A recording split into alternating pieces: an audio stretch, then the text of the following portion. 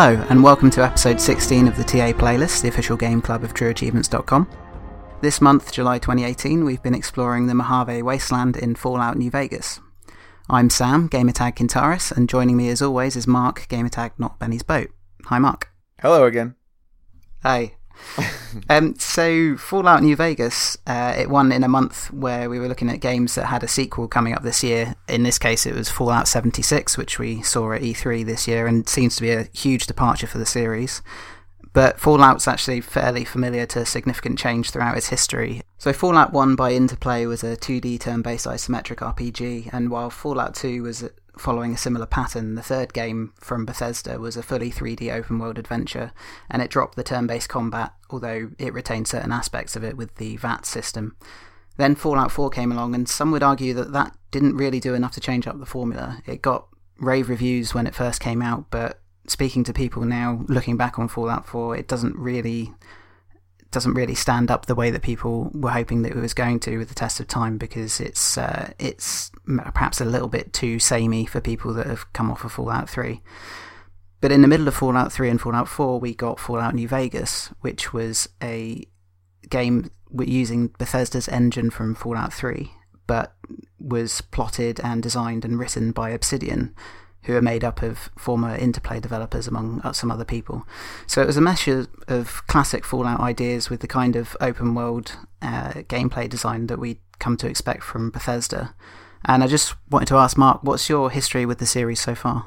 Yeah, like I think I said on a previous show, I've never had access at all, really, to a nice top-end gaming PC, or really even any gaming PC, so anything that was PC exclusive from years back, or even these days, I just kind of read about it and don't get to experience it. So I haven't played the first two, and I've been wondering in preparation for this episode, and I've thought this before, I think Fallout 3 may have been my first RPG ever, even though that seems very late into the life for someone who's been playing video games his whole life. I don't know, I can't think of any that predate that. And so that was like 2008 or so, although I don't think I played it then. I probably played it 2009 or 10, which by then I think New Vegas was out or coming out, depending on when it actually was. But yeah, I think that was my first one. I never finished it because it didn't capture me, and I think probably about halfway through I just kind of fell off of it. I kept getting killed by this one Deathclaw out in the open.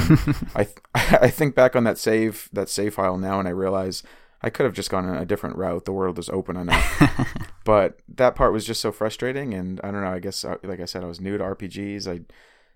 I just never went back to it. Yeah. And then Fallout 4, I bought into the hype with everyone else, and I thought, oh, it's going to be different this time. And so I actually got it as a Christmas gift because I put it on my list from my fiance, also known as Santa Claus.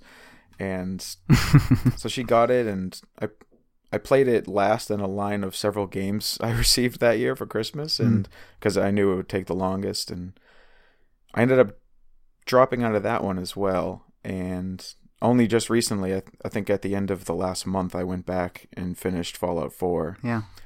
Just so I could have finished at least one Fallout before we jumped into New Vegas together.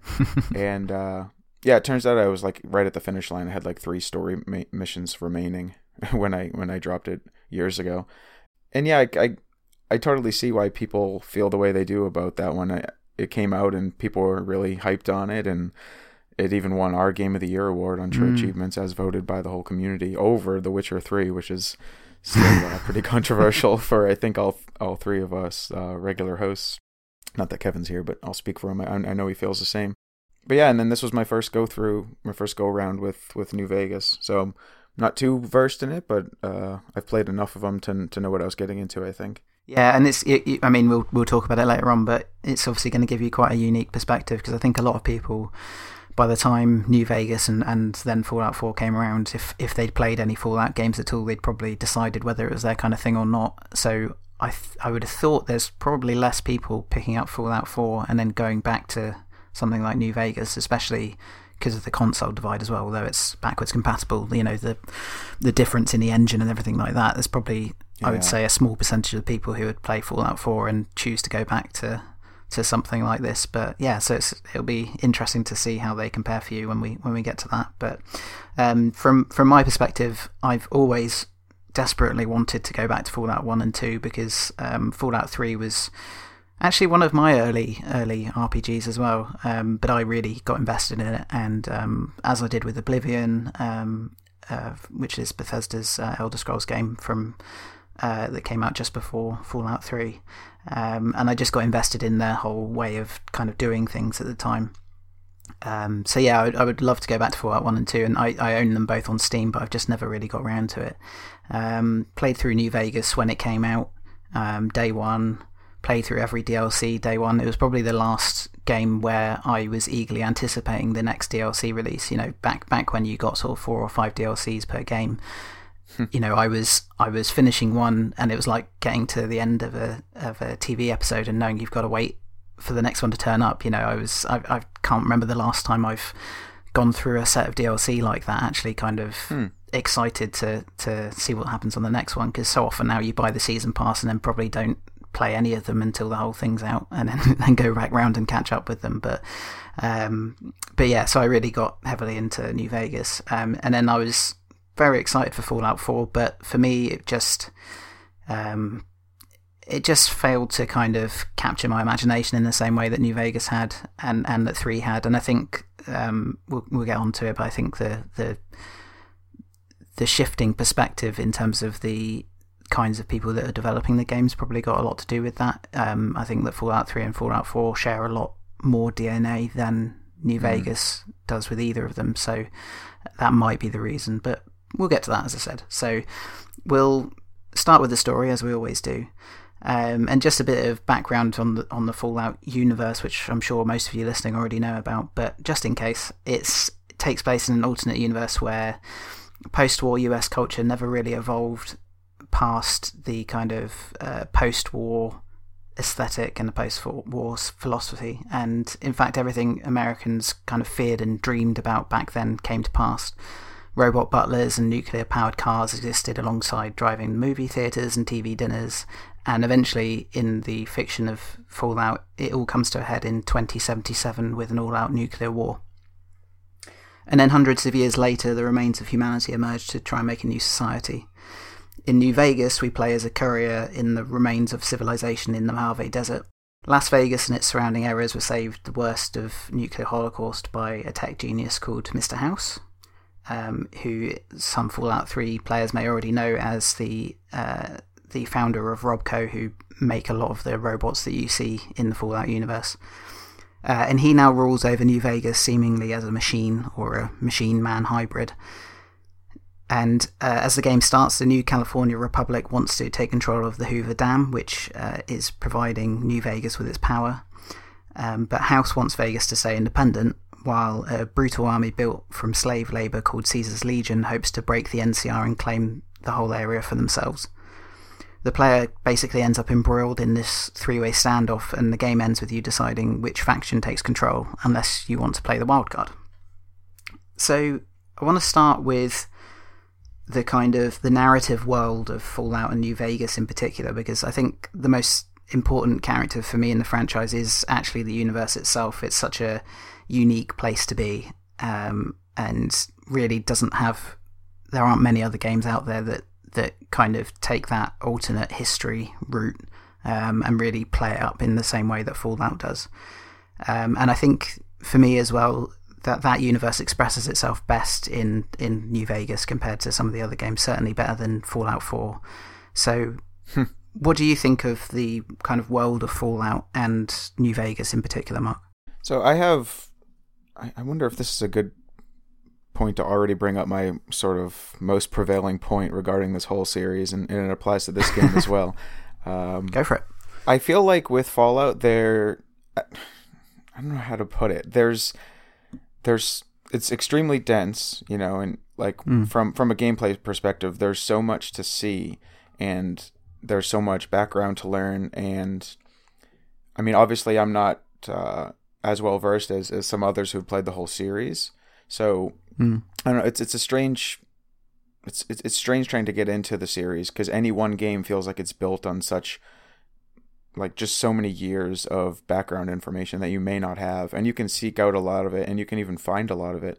But in playing Fallout, any of them, including this one, I always struggle to find like a comfort zone in how much I actually take in of the world. I wonder if that makes sense. Like I feel like it's extremely easy to miss a whole bunch of information, but at the same time, I feel like the game understands that, and the game is fine with players playing that way. And I don't know, it's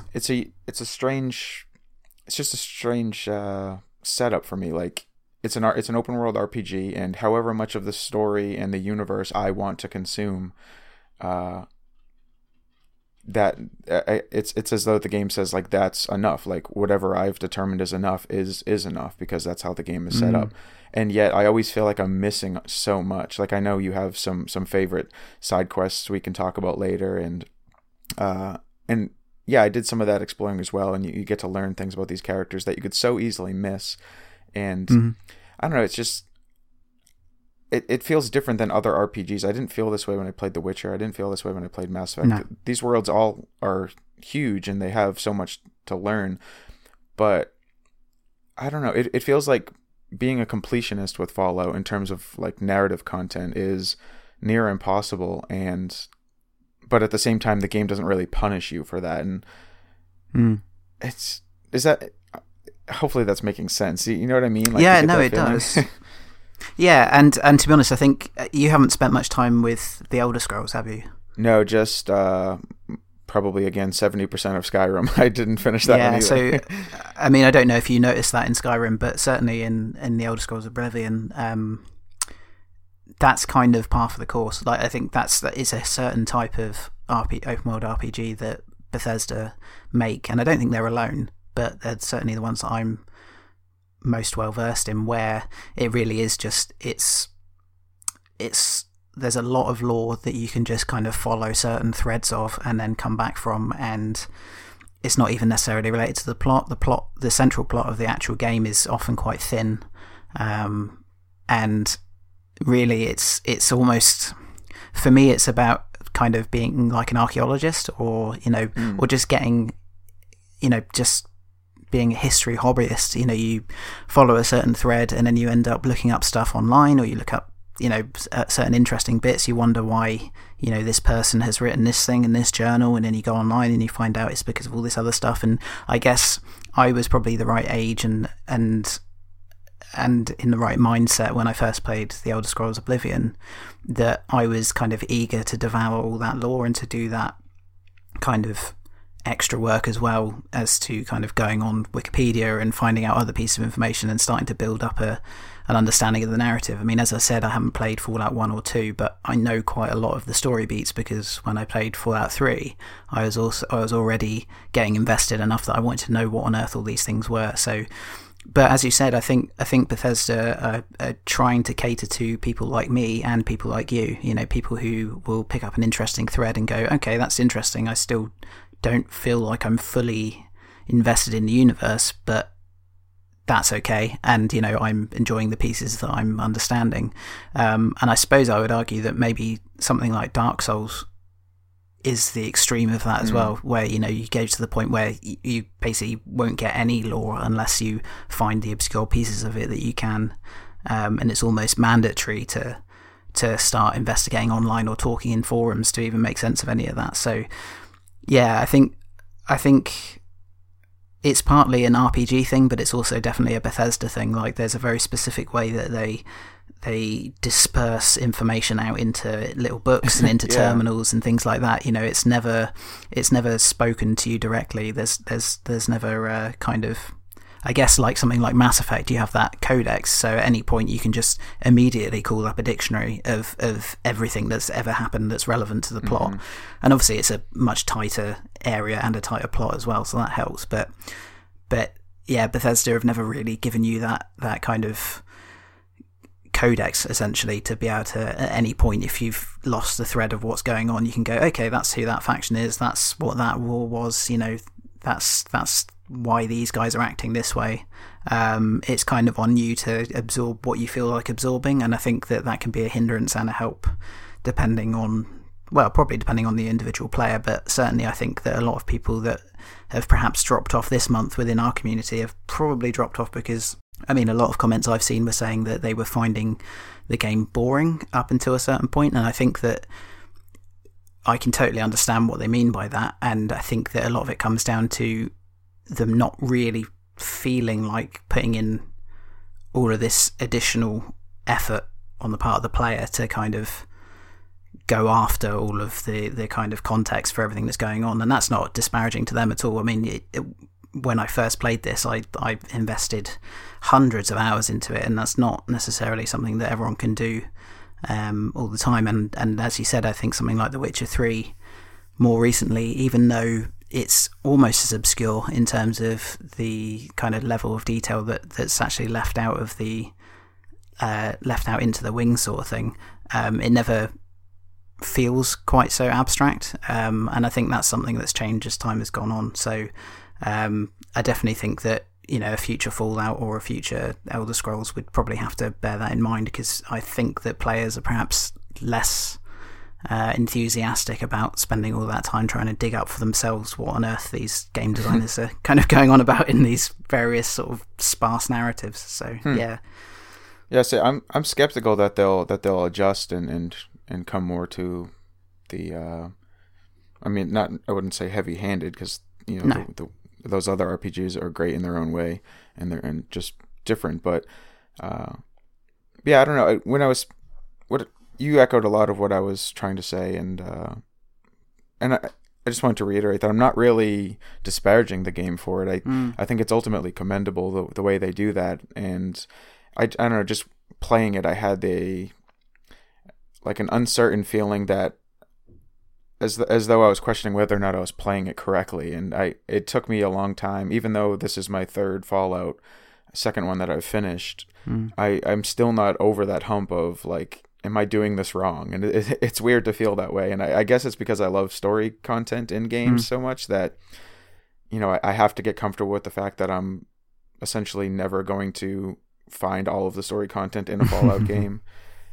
And I guess I'm just not yet comfortable with that. But I do think, like I said, I don't feel punished for not finding it. It actually feels kind of rewarding in that way, that it's like I said, to the extent that you've found any story content, that's enough as you've defined it. You know, it's unique, and yeah, it's prevalent throughout the series apparently, and that for that reason I don't think it's going away, but we'll see. I mean, we'll talk about Fallout 76 later, but it might be a whole different beast for other reasons. But in terms of how it delivers story, I could see it doing more of that. Yeah, I think, to be honest, I think it's they can't lose that kind of, as I said, that kind of archaeologist spirit that they kind of have with all of their games. But I wouldn't be surprised if they didn't have to find some ways to kind of refine it and perhaps give people even just the options to kind of have an encyclopedia, like I said, you know, just to kind of allow them to steadily build up a constant level of knowledge, rather than kind of having to pick stuff up and drop it and forget about it and then wonder whether it's relevant later on. But anyway, we'll get onto that later on. But to talk about the actual plot of New Vegas itself, the game is roughly split into two halves. The first sees you tracking down the man who shot you in the head and left you for dead in the opening credits of the game, seemingly for no reason at the time. You wake up, you go through your usual Hollywood, I've got amnesia, I wonder what's going on kind of thing. And basically from there, for the first half of the game, you're really just slowly working your way towards New Vegas by picking up kind of the occasional word of this Benny character, gradually making his way towards New Vegas, which is always off in the distance.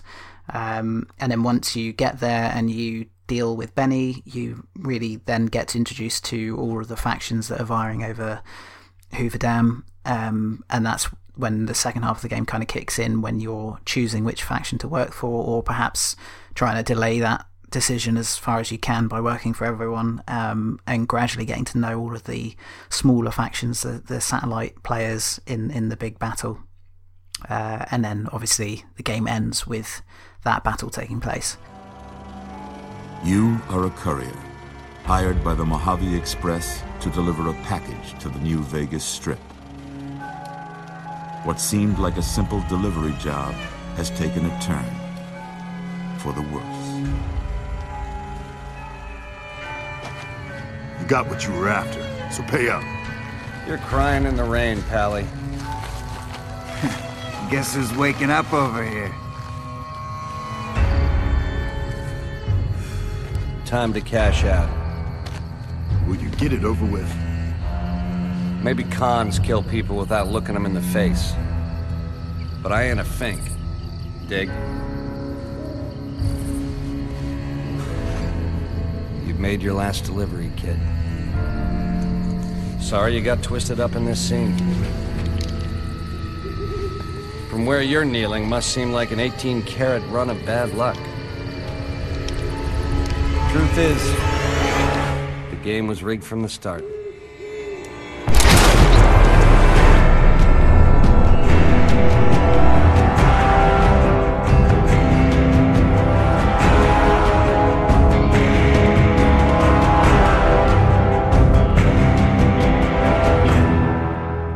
So I wanted to start by talking about Benny, a surprising cameo from Matthew Perry, better known as Chandler in the TV show Friends. I must admit, when I first played the game, even though I knew going in, because I was following the news on it, I knew that he was playing a character in the game.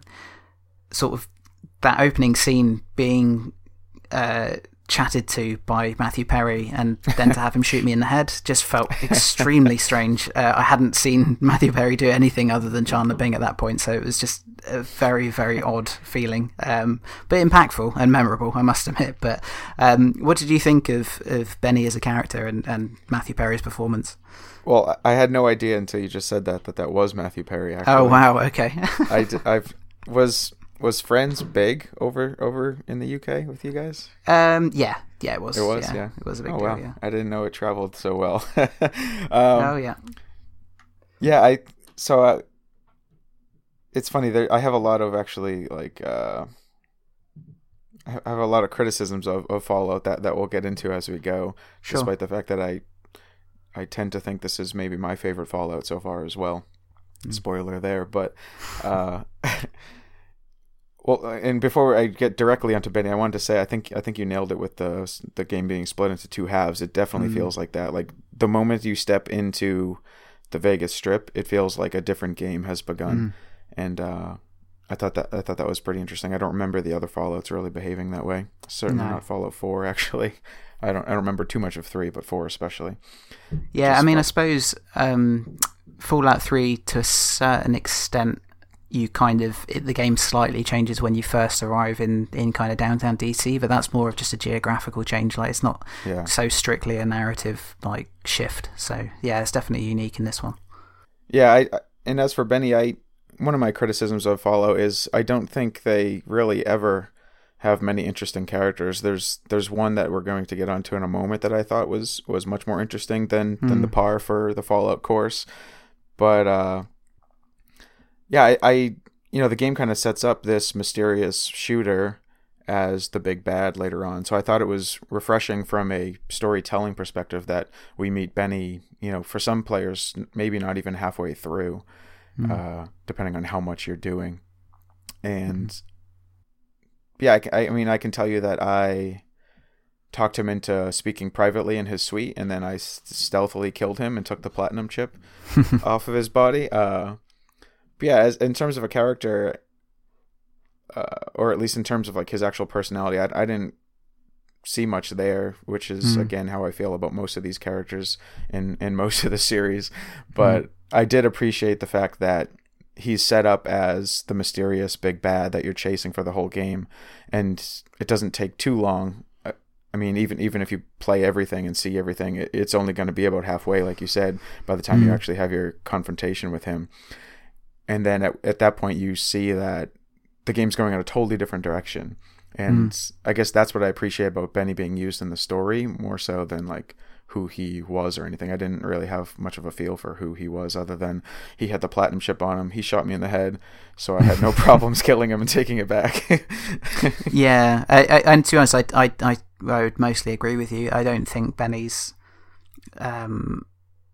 he's pretty two-dimensional beyond his kind of intriguing 50s slang and everything else. And the fact that he's Matthew Perry, of course. That's really that's still blowing my mind. Yeah. But yeah, I agree. I like stories where you're kept guessing as to who the bad guy is, and if there is even a bad guy. I like the fact that he's kind of a seed that leads to a much bigger conflict. A lot of my favourite kind of sci-fi series tend to do similar things where you kind of, rather than having a big bad that you've got to fight and then your hero is the chosen one and it's just A to B, you're prophesied to take down Voldemort or whoever it's going to be, and that's the story, and there might be some ups and downs, but that's it. But I like stories where a group of mostly normal people with their own kind of their own motivations, their own possible revenge stories going on, everything converges on a certain point, and it's whether it's fate or coincidence, all of those things lead to a much bigger escalation of conflict beyond what you were expecting in the first place. And I think that I like Benny for being that kind of seed in the story, that he is. I mean, it's kind of a classic Western thing, it's two men chasing each other across the desert. Mm-hmm. It's a very cowboy kind of story. And the fact that as soon as that's resolved, it's entirely twisted into a much more post-apocalyptic kind of big armies going against each other, but at the same time still kind of retaining that Western style, everyone's fighting over the same waterhole kind of thing. I think he's a very good lead into that, and I think I can see where the narrative designers have designed that whole plot kind of calling back to classic westerns and old west stories, but I agree with you that actually in terms of personality he's just a little bit weak, and it's a running theme as well, again to go back to Bethesda as a company. I although this was obviously narratively designed by Obsidian, they do quite often bring in these big name actors to play what turns out to be pretty wooden characters, and it seems like maybe a little bit of a waste of investment. Like, maybe free up that money that you spent getting in someone who is kind of already a kind of fading star. I mean the Venn diagram of Fallout fans and Matthew Perry fans doesn't seem chunky enough in the middle anyways, so it's like what kind of, is this even stunt casting if no one's impressed by the stunt? Like, well, exactly. I mean, they've thrown Patrick Stewart and Sean Bean into Oblivion and all sorts of stuff like that, and it's something that's always slightly irked me about kind of managing your finances in a way, in terms of like, if you didn't chase all that kind of stuff. I mean, obviously it's important for marketing and stuff, but it almost seems to me like, get a decent voice actor who's been doing voice acting in RPGs and animated series for a long time, spend your time workshopping with them how to kind of bring a character out in what's effectively an animation, and you might get a little bit more depth and a bit more flavour out of the interactions, rather than it just, a lot of Bethesda stuff tends to fall a bit flat and a bit wooden, because it seems like sometimes that the actors that they bring in to do the voice work aren't necessarily people who are used to that kind of interaction, and used to, basically effectively it's a talking head talking at a very silent protagonist, and that's quite a hard thing to kind of engage with unless you've got people that really know what they're doing with it. And I think some of the best voice performances that we've seen in games in the last sort of 10 years or so tend to be people who know how to manage that interaction, where you're talking to a character in the game, but you're also talking to a silent player watching, and quite often you're not really watching conversations take place, you're watching a person talk straight at the screen, and then you're choosing from dialogue options. It's an awkward thing to do, and I think that Benny in particular highlights how difficult that can be to pull off. And ultimately, although he's more interesting while you don't see him, he's more interesting while you're chasing him all the way around the map up until New Vegas, and then when you meet him, it's kind of like, well, he just seems like any other petty thug that I've come across, so I guess I'll just kill him. I was going to ask, is that what you did? I like knowing about other people's like paths through this. Yeah, I mean, I've kind of min-maxed this game over the years, so I've done different things, but normally my go-to is to do exactly what you did and kind of get into his room and then take what I need and kill him. So, you know, it as I said, it's almost...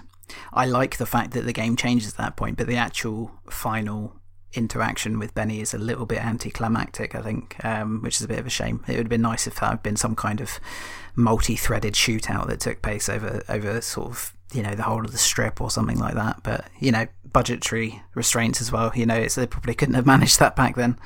Yeah, when I killed him the way I did, you know, you got the intel that he's not going to want to deal with it in public, so you go kind of like make him uncomfortable in front of his buddies, and then he wants to go do it in private, and so you get him alone nice and easily that way. And then I killed him. You know, like I said, I even used a silenced pistol, and I was kind of playing it like Hitman at that point, if anyone joined us for January's game or has played the Hitman games before. So it was a little bit disappointing to me when there's like no consequence for just murdering him in his room, taking the platinum chip, and then the game just goes on as though no one ever ventures to his room or wonders where he is. You know, like it's a different game. It's a different genre and with different objectives. But it would have been nice if there was some consequence. But then again, I mean, you can't hide the bodies in this game unless I miss something. So yeah, it was just a little jarring to me that I just murder this apparent like crime leader of some sort, at least. I mean, there are people much higher up the food chain than him throughout the game, but you know, he had some underlings, and yet I kill this guy in his suite and none of his underlings go look for him and find his body. Like, I don't know, in a game with so many consequences and so many branching paths and everything, it would have been nice to have something like that, but then again, that would have to come up frequently. It wouldn't just be that one moment in the game. That would be something that runs through the game all the time whenever you're dispatching people. Like, they would... Yeah. But maybe a future follow-up. Maybe that's too advanced right now. And the game does a million other things too, so it's kind of a jack-of-all-trades thing, and maybe it can't always master everything. Although I do think it masters one thing, but I think we'll get onto that later. Yeah, and I think it comes down to... I think Bethesda's always tried to put its expansiveness and its kind of lore building first and foremost in terms of what it's designing. And I think that, you know, we'll get to the gameplay later, but, you know, things like how enemies react to you being stealthy, or, you know, the chain of consequences from you stealthily killing someone in their room it's not, at the time, it wasn't very high up on their list of priorities. You know, their priority was to make this thing as big as possible, to shove as many unique dungeons in as possible that had all sorts of different stories. So I would agree, based on what I've played recently in terms of things like Hitman and stuff, it does feel a little bit too light touch in terms of how the actual gameplay consequences unfold. But thinking back to the time and the context of the time, that you know, Bethesda are really just doing exactly what they intended to do, which is just, you know, you make that decision, it's happened, okay, now he's dead, and now you move on. It's not quite as fluid and dynamic as perhaps we're starting to get used to with games like Hitman or The Witcher or something like that. But so just so you know, Mark, I don't know if you'd found this out, but if you hadn't killed Benny in the room, basically if he gets away, he ends up trying to sneak into Caesar's camp, and when you have your talk with Caesar later on in the game, Benny's there and he's been captured and basically gets killed then anyway, no matter what you do. I mean, there is a very slight chance that he can escape if you play things a certain way, but actually the game, I think they cut out the part where you even meet him again, even if he does manage to escape Caesar. So even if he escapes that when he's captured, you never see him in the game again anyway. He just disappears. So I kind of think that the more narratively satisfying thing to do is what you did and what I did. So that's probably subconsciously why I did that again this time around when I played it. So you probably got the best of Benny that you're going to get. But yeah, so let's move on to Mr. House, who I think is probably the second most interesting character in the game, and certainly a big player in everything that unfolds after you've dealt with Benny. New Vegas is more than a city. It's the remedy to mankind's derailment. The city's economy is a blast furnace in which can be forged the steel of a new rail line running straight to a new horizon. What is the NCR? A society of people desperate to experience comfort, ease, luxury. A society of customers. With all that money pouring in, give me 20 years and I'll reignite the high technology development sectors. 50 years and I'll have people in orbit. 100 years and my colony ships will be heading for the stars to search for planets unpolluted by the wrath and folly of a bygone generation. So he styles himself as the saviour of New Vegas. He's an autocrat who's survived some 200 years through integrating with machines. He's ruled over Vegas with fairly iron fist. I mean, he basically runs it like the Vegas that was. He, anyone's allowed in to gamble, to do what they want, but they have to kind of obey certain rules and conditions. And he owns all of the Securitrons that roam around the place. And it's basically a kind of, not lawless, but it's a shoot on sight kind of situation. If you wrong anyone on the Vegas Strip, then you're not getting arrested and put on fair trial as you might in the NCR, but you're just getting shot down in the street. So there's a certain amount of civilization going on, but there's also a certain amount of barbarism, and I think that makes his character all the more interesting because he still kind of acts like a businessman of sort of the height of civilization. I mean, a businessman as you might kind of find nowadays. And I find it interesting that his view of how the world should work is kind of at odds with what's happened to the world. And some of his kind of very assured and confident ways of speaking, I think, kind of turns me against him a lot of the time, but we'll get on to what I eventually decided to do. But Mark, what did you think of House as a character? How did you interact with him, and what did you think? Yeah, my initial read on him was that he wasn't going to be a hero of the story, and ultimately, I mean, I'll just say it now. Ultimately, I won't give away the whole ending. I guess I can keep that in my pocket. But I did eventually kill Mr. House, and unlike Benny, I do wonder if that was the right move or not, and I can't quite figure out why. I'm well, with Benny it was pretty simple, but I don't know why I feel more ambiguous regarding Mr. House. I think it's, and I guess this inches closer to ending talk, but I guess it's because of all the different factions you can join. There are almost no. I mean, there certainly aren't any true heroes. There are no white knights in this game, and in that regard, Mr. House certainly wasn't one either. And he seemed like he wanted. I mean, like you said, as though he's almost like a private businessman version of a dictator, who's ruling through like his wealth and through his power with all of his robot army, basically. And so I don't know. So I shouldn't feel remorseful, and I mostly don't. But I guess because of the way he looks when you actually meet him face to face down in like his lair there underneath his casino, and if I imagine, maybe can you beat this game without ever seeing him? I guess you probably could, huh? Yeah. If you side with him all the way through, you won't see him. You'll never actually see him. Yeah. I think that's the only way, though. I think every other faction eventually tells you to get rid of him. So. Okay, yeah, that makes sense. No one wants that guy around. No. But so for anyone who maybe didn't see him, I mean, he's strapped into a machine that seems to be the only thing keeping him alive, and yeah, he would otherwise. Does he still age? Do you know? Does the lore say he's like aging constantly, but like living through it because of his machines, or has he stopped aging? I'm not sure. I think that he might be ageless now, but I think that in the years after the initial bombs fell, I think that it took its toll on him then, and then he eventually managed to kind of strap himself in. I think that's why he looks so kind of ancient and decrepit, and yet clearly isn't 200 years old worth of age, because otherwise he'd be a skeleton. But I think that what the implication that I always thought was that it might have taken him sort of a decade or so to actually get things back up and running. So that's kind of the age that he went in.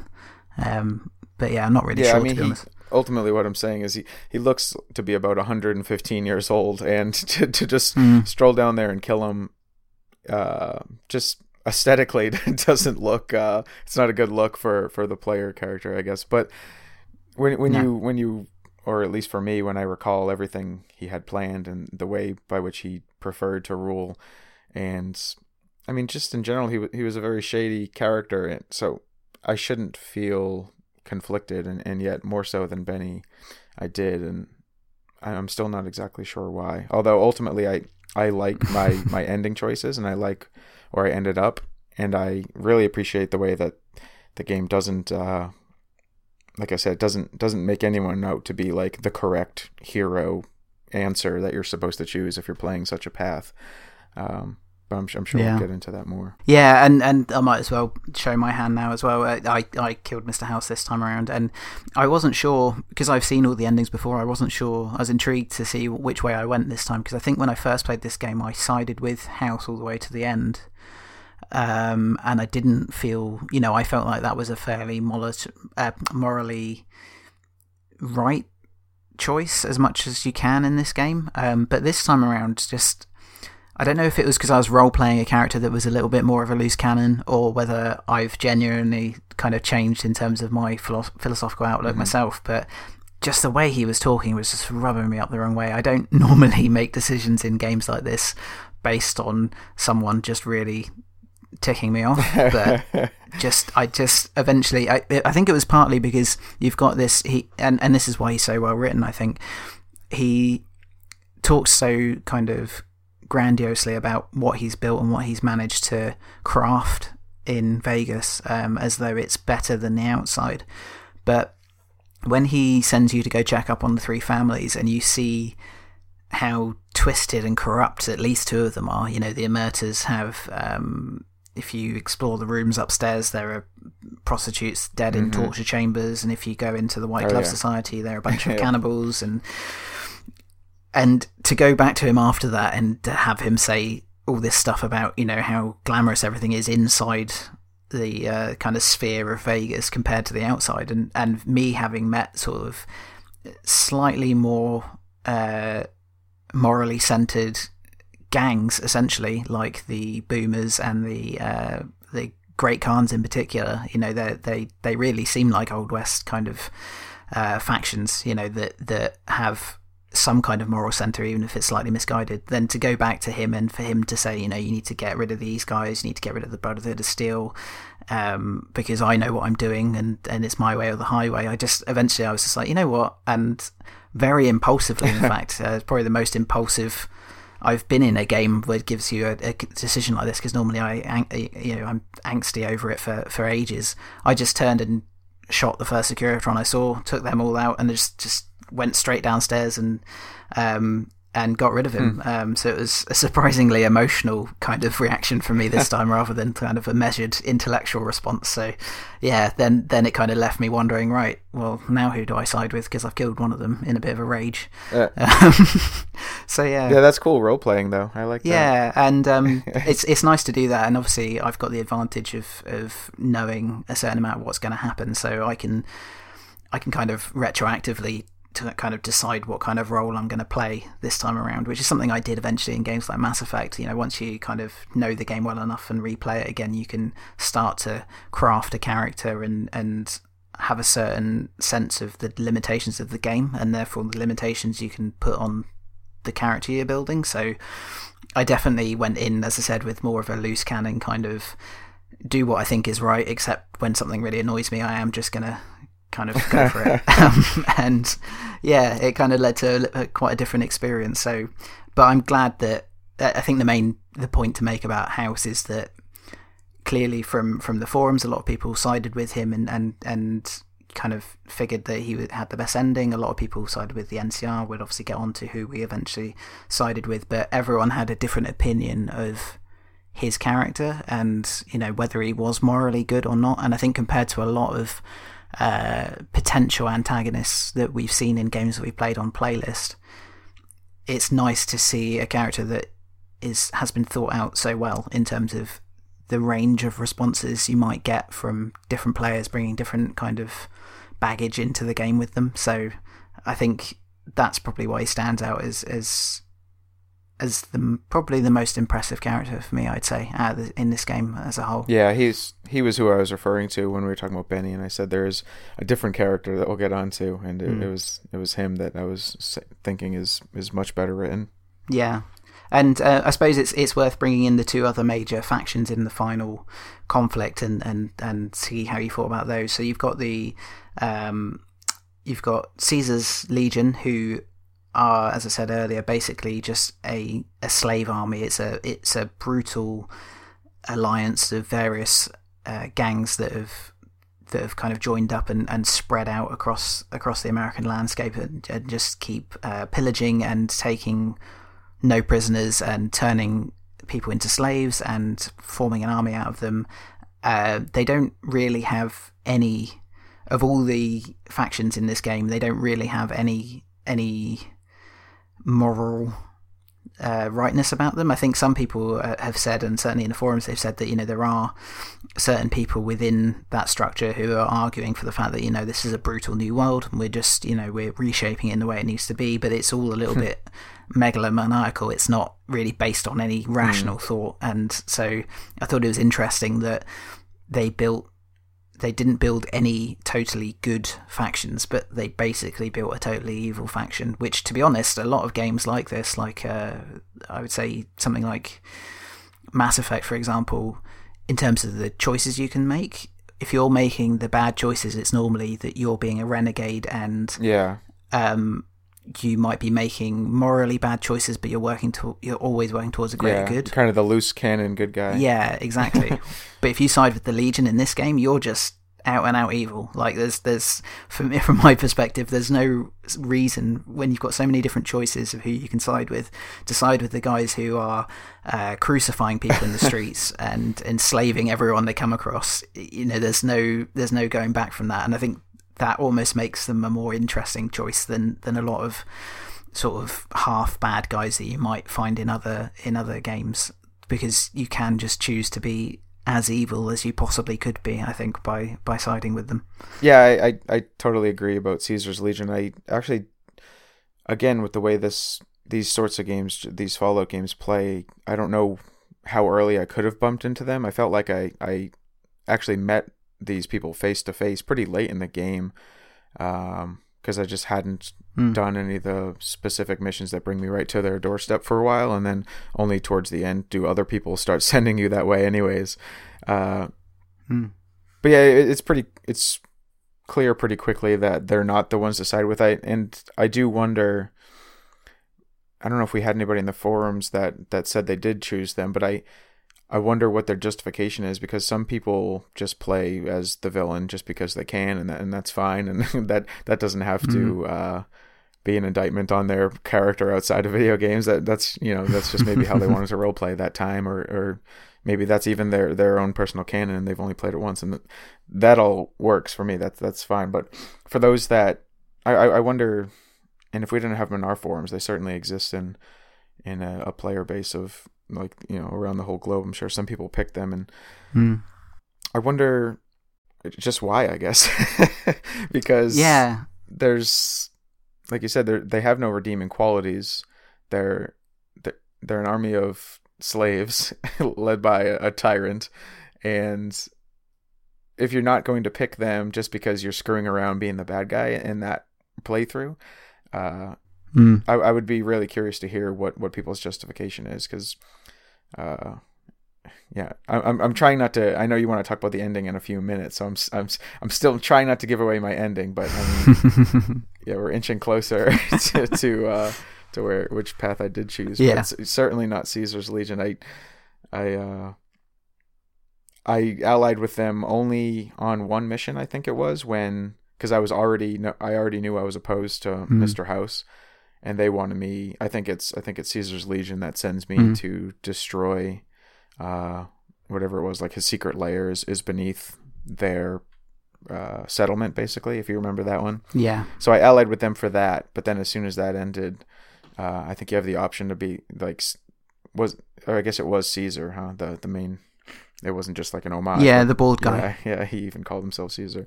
He starts trying to hand me out more quests, and I told him, like, nah, I'm done working for you. And I thought it was going to erupt into violence right then and there, but he actually just says, like, all right, well, get the hell out of here then. I don't want to see you again. So I managed to avoid conflict in that one moment, although, yeah, obviously later it comes to a head. Yeah, I mean, I basically, as soon as I had reason to go to the fort and to meet him, I just shot him immediately, because I just thought, well, I was role playing this character quite heavily by this point, and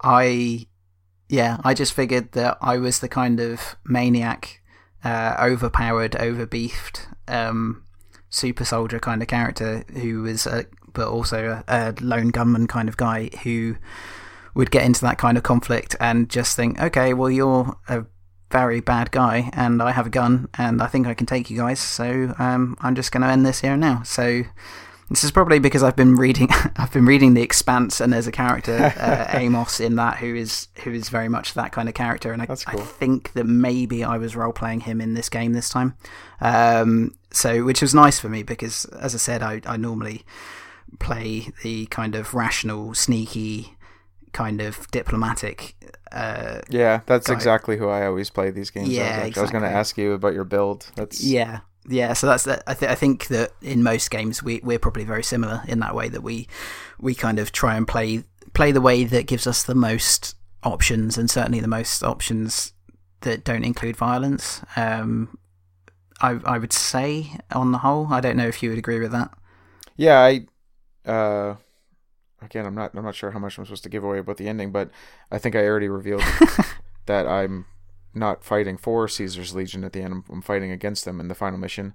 And because my speech was at 100, I was able to avoid that final conflict. No, not the whole conflict, but there's one final showdown with one of the higher, like, centurion guys or whatever whatever rank he had, and you can just talk your way out of it entirely. And I love that about this game. That's something that it, like I said, Fallout does reward you for that sort of stuff. It never feels like you're playing incorrectly, even though two playthroughs could be vastly different. And I'm sure you saw a ton that I didn't. Well, certainly you specifically have seen a ton I didn't see, because you played it so many times now anyways. But even on your first playthrough compared to mine, I bet you saw more than me.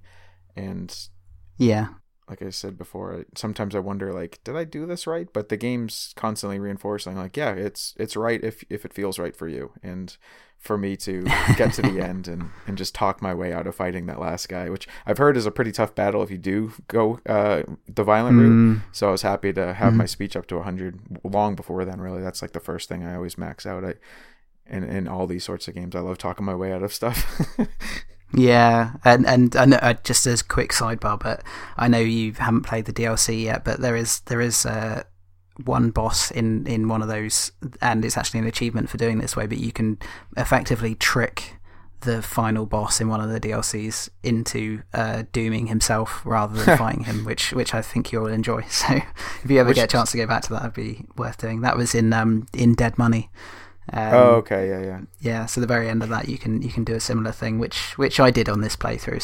So there's still a little bit of that in me. I'm not just an all-out violent brute, but let's put you out of your misery and move on to the final conflict for now, and we'll come back over some of the other kind of side parts to the story in a bit. But yeah, let's talk about it, because we've talked about everyone now who's involved in that final conflict. So who did you choose, Mark? Who did you side with at the very end? Well, I'll tell you who I chose, and then when you tell me who you chose, because you've played it so many times, I'm curious which one is like your official canon in your own head. Okay. That's the one I want to know. Maybe not necessarily this one, unless that's also that. But yeah, I chose pretty early on. I decided that the NCR was the most trustworthy. I didn't have any interest in ruling over the place myself. Mr. House was out pretty quickly for me, even though, as I said, I was conflicted. And yeah, the Legion was never going to be an option for me. So I sided with the NCR, and I felt mostly okay with that, except when at one point they had me go eliminate the Brotherhood of Steel. And knowing the Brotherhood of Steel from other games, I never saw them as really the bad guys. I mean, I might be missing, again, some story content and some subtleties of what they're up to, but they mostly seemed like generally good people. And you can show me how wrong I am in a moment if so. But so I was uncomfortable with that. But at that point, I was like already fully involved with the NCR, that there was like no turning back as best I could tell. Maybe I could have still done the wildcard route, but I wasn't interested in that. For me, the NCR was the closest thing to Law and Order in this world that desperately needed it. But then again, you might tell me, or other people might tell me, well, no, screw Law and Order, that world's dead. That, like you said it before with the Legion and Walking Dead, the comics, and more poorly in the show, that theme is dealt with as well. And so I could see people making that argument as well. But for me, I was trying to reestablish some semblance of Law and Order, and I guess the NCR, I mean, I think it's obvious the NCR does that, except unless maybe the wildcard route does that better, but I don't know what that had in store for me, so I didn't want to like singularly rule over the land like that. But yeah, it does get complicated later on. Like we said, there are no wholly good factions in this game, and you hear stories of how the NCR like I think it was some faction, I forget who, like they had surrendered to the NCR, but they wiped them out anyways. And I was like, oh Jesus, you're telling me all this now? Like I was like in too deep with them at that point. I couldn't go back. But then again, there was no one to go back to. I felt like ultimately I'm happy with that choice. And yeah, so ultimately I chose them, and I'm comfortable with it. And despite other factions warning me of the threats of martial law and how they were going to be a tyrannical government regime, I didn't see enough evidence. I saw evidence of some negative players involved in their faction, but ultimately it seemed like they were the best option in a laundry list of mostly bad options, I guess. Is that? I'm curious how you. Yeah, so I this time around I went the wildcard route. So it made the most sense as for the character I was kind of role playing anyway. Right. Yeah. That, if he's taken out House because he represents a snooty part of the old world that brought about this kind of this Holocaust in the first place, and Caesar's not the right route either, then the NCR equally represent a certain type of authority from the old world that, while it brings law and order, it might be a little bit complacent and a little bit just trying to regain something that we had before, that ultimately was the kind of government that led to the war in the first place. So I kind of played him as someone who would have probably sided with House if he hadn't got so upset by him. I think that the idea of giving the NCR an independent state on their doorstep to kind of almost keep them in check and stop them getting too arrogant and too sort of like, yeah, it's fine, we've solved the Holocaust, basically. We're establishing the same world order that was here before. I think that to have this independent state kind of doing their own thing, but doing it relatively peacefully and relatively morally centered would be an interesting thing to play off against the NCR. And now that I think about it, I think that is still my preferred ending overall. I think that narratively for me, I think one of the things I like about this game so much is that there's sort of the Old West kind of, as I said earlier, the Western themes of the game where, you've got these communities struggling for independence against a government that's slowly creeping its way across the landscape. That's very much what a lot of my favourite kind of Western stories like Deadwood were were based around was the idea of these people trying to kind of create their own sort of law and their own sort of order, but increasingly finding themselves sort of taken over by the same old powers that they were used to when they, before they migrated over to the West. And I think what I like about Wildcard is that it merges that kind of Western spirit of independence with also the kind of casino heist kind of vibe that you get when you're actually walking around the Strip. So the kind of Rat Pack, Ocean's 11 kind of vibe that's going on underneath a lot of the kind of quest lines that you're doing. Everything's kind of, a lot of it's couched in kind of daring heists and double crossing people and kind of stealing from the man kind of thing. And it kind of makes the most, it gives me the most kind of narrative pleasure to kind of play everyone off against each other in kind of almost a very Vegas kind of way, like it's certainly the spirit of Vegas as you see in like movies that were set there in like sort of the 50s and 60s. It was the most satisfying to me to see that this one guy who starts off fairly inconsequential is basically just on a mission for revenge to try and track down the person who shot him, to become the most powerful person in the whole conflict just through chance and through taking the opportunity that was given to them right at the right moment. Basically doing exactly what Benny never managed to do, which is be at the right place at the right time and also have the kind of stones and the confidence and the canniness to make the most of it. That just seemed thematically the best ending for me, and kind of leaving everything still in a bit of a mess, but slightly more divorced from the old world way of thinking, thanks to kind of Mr. House being put down and the NCR being kept at bay. They're still existing, but they're not expanding so quickly. They're having to learn a hard lesson early on before they expand across the whole of the US, that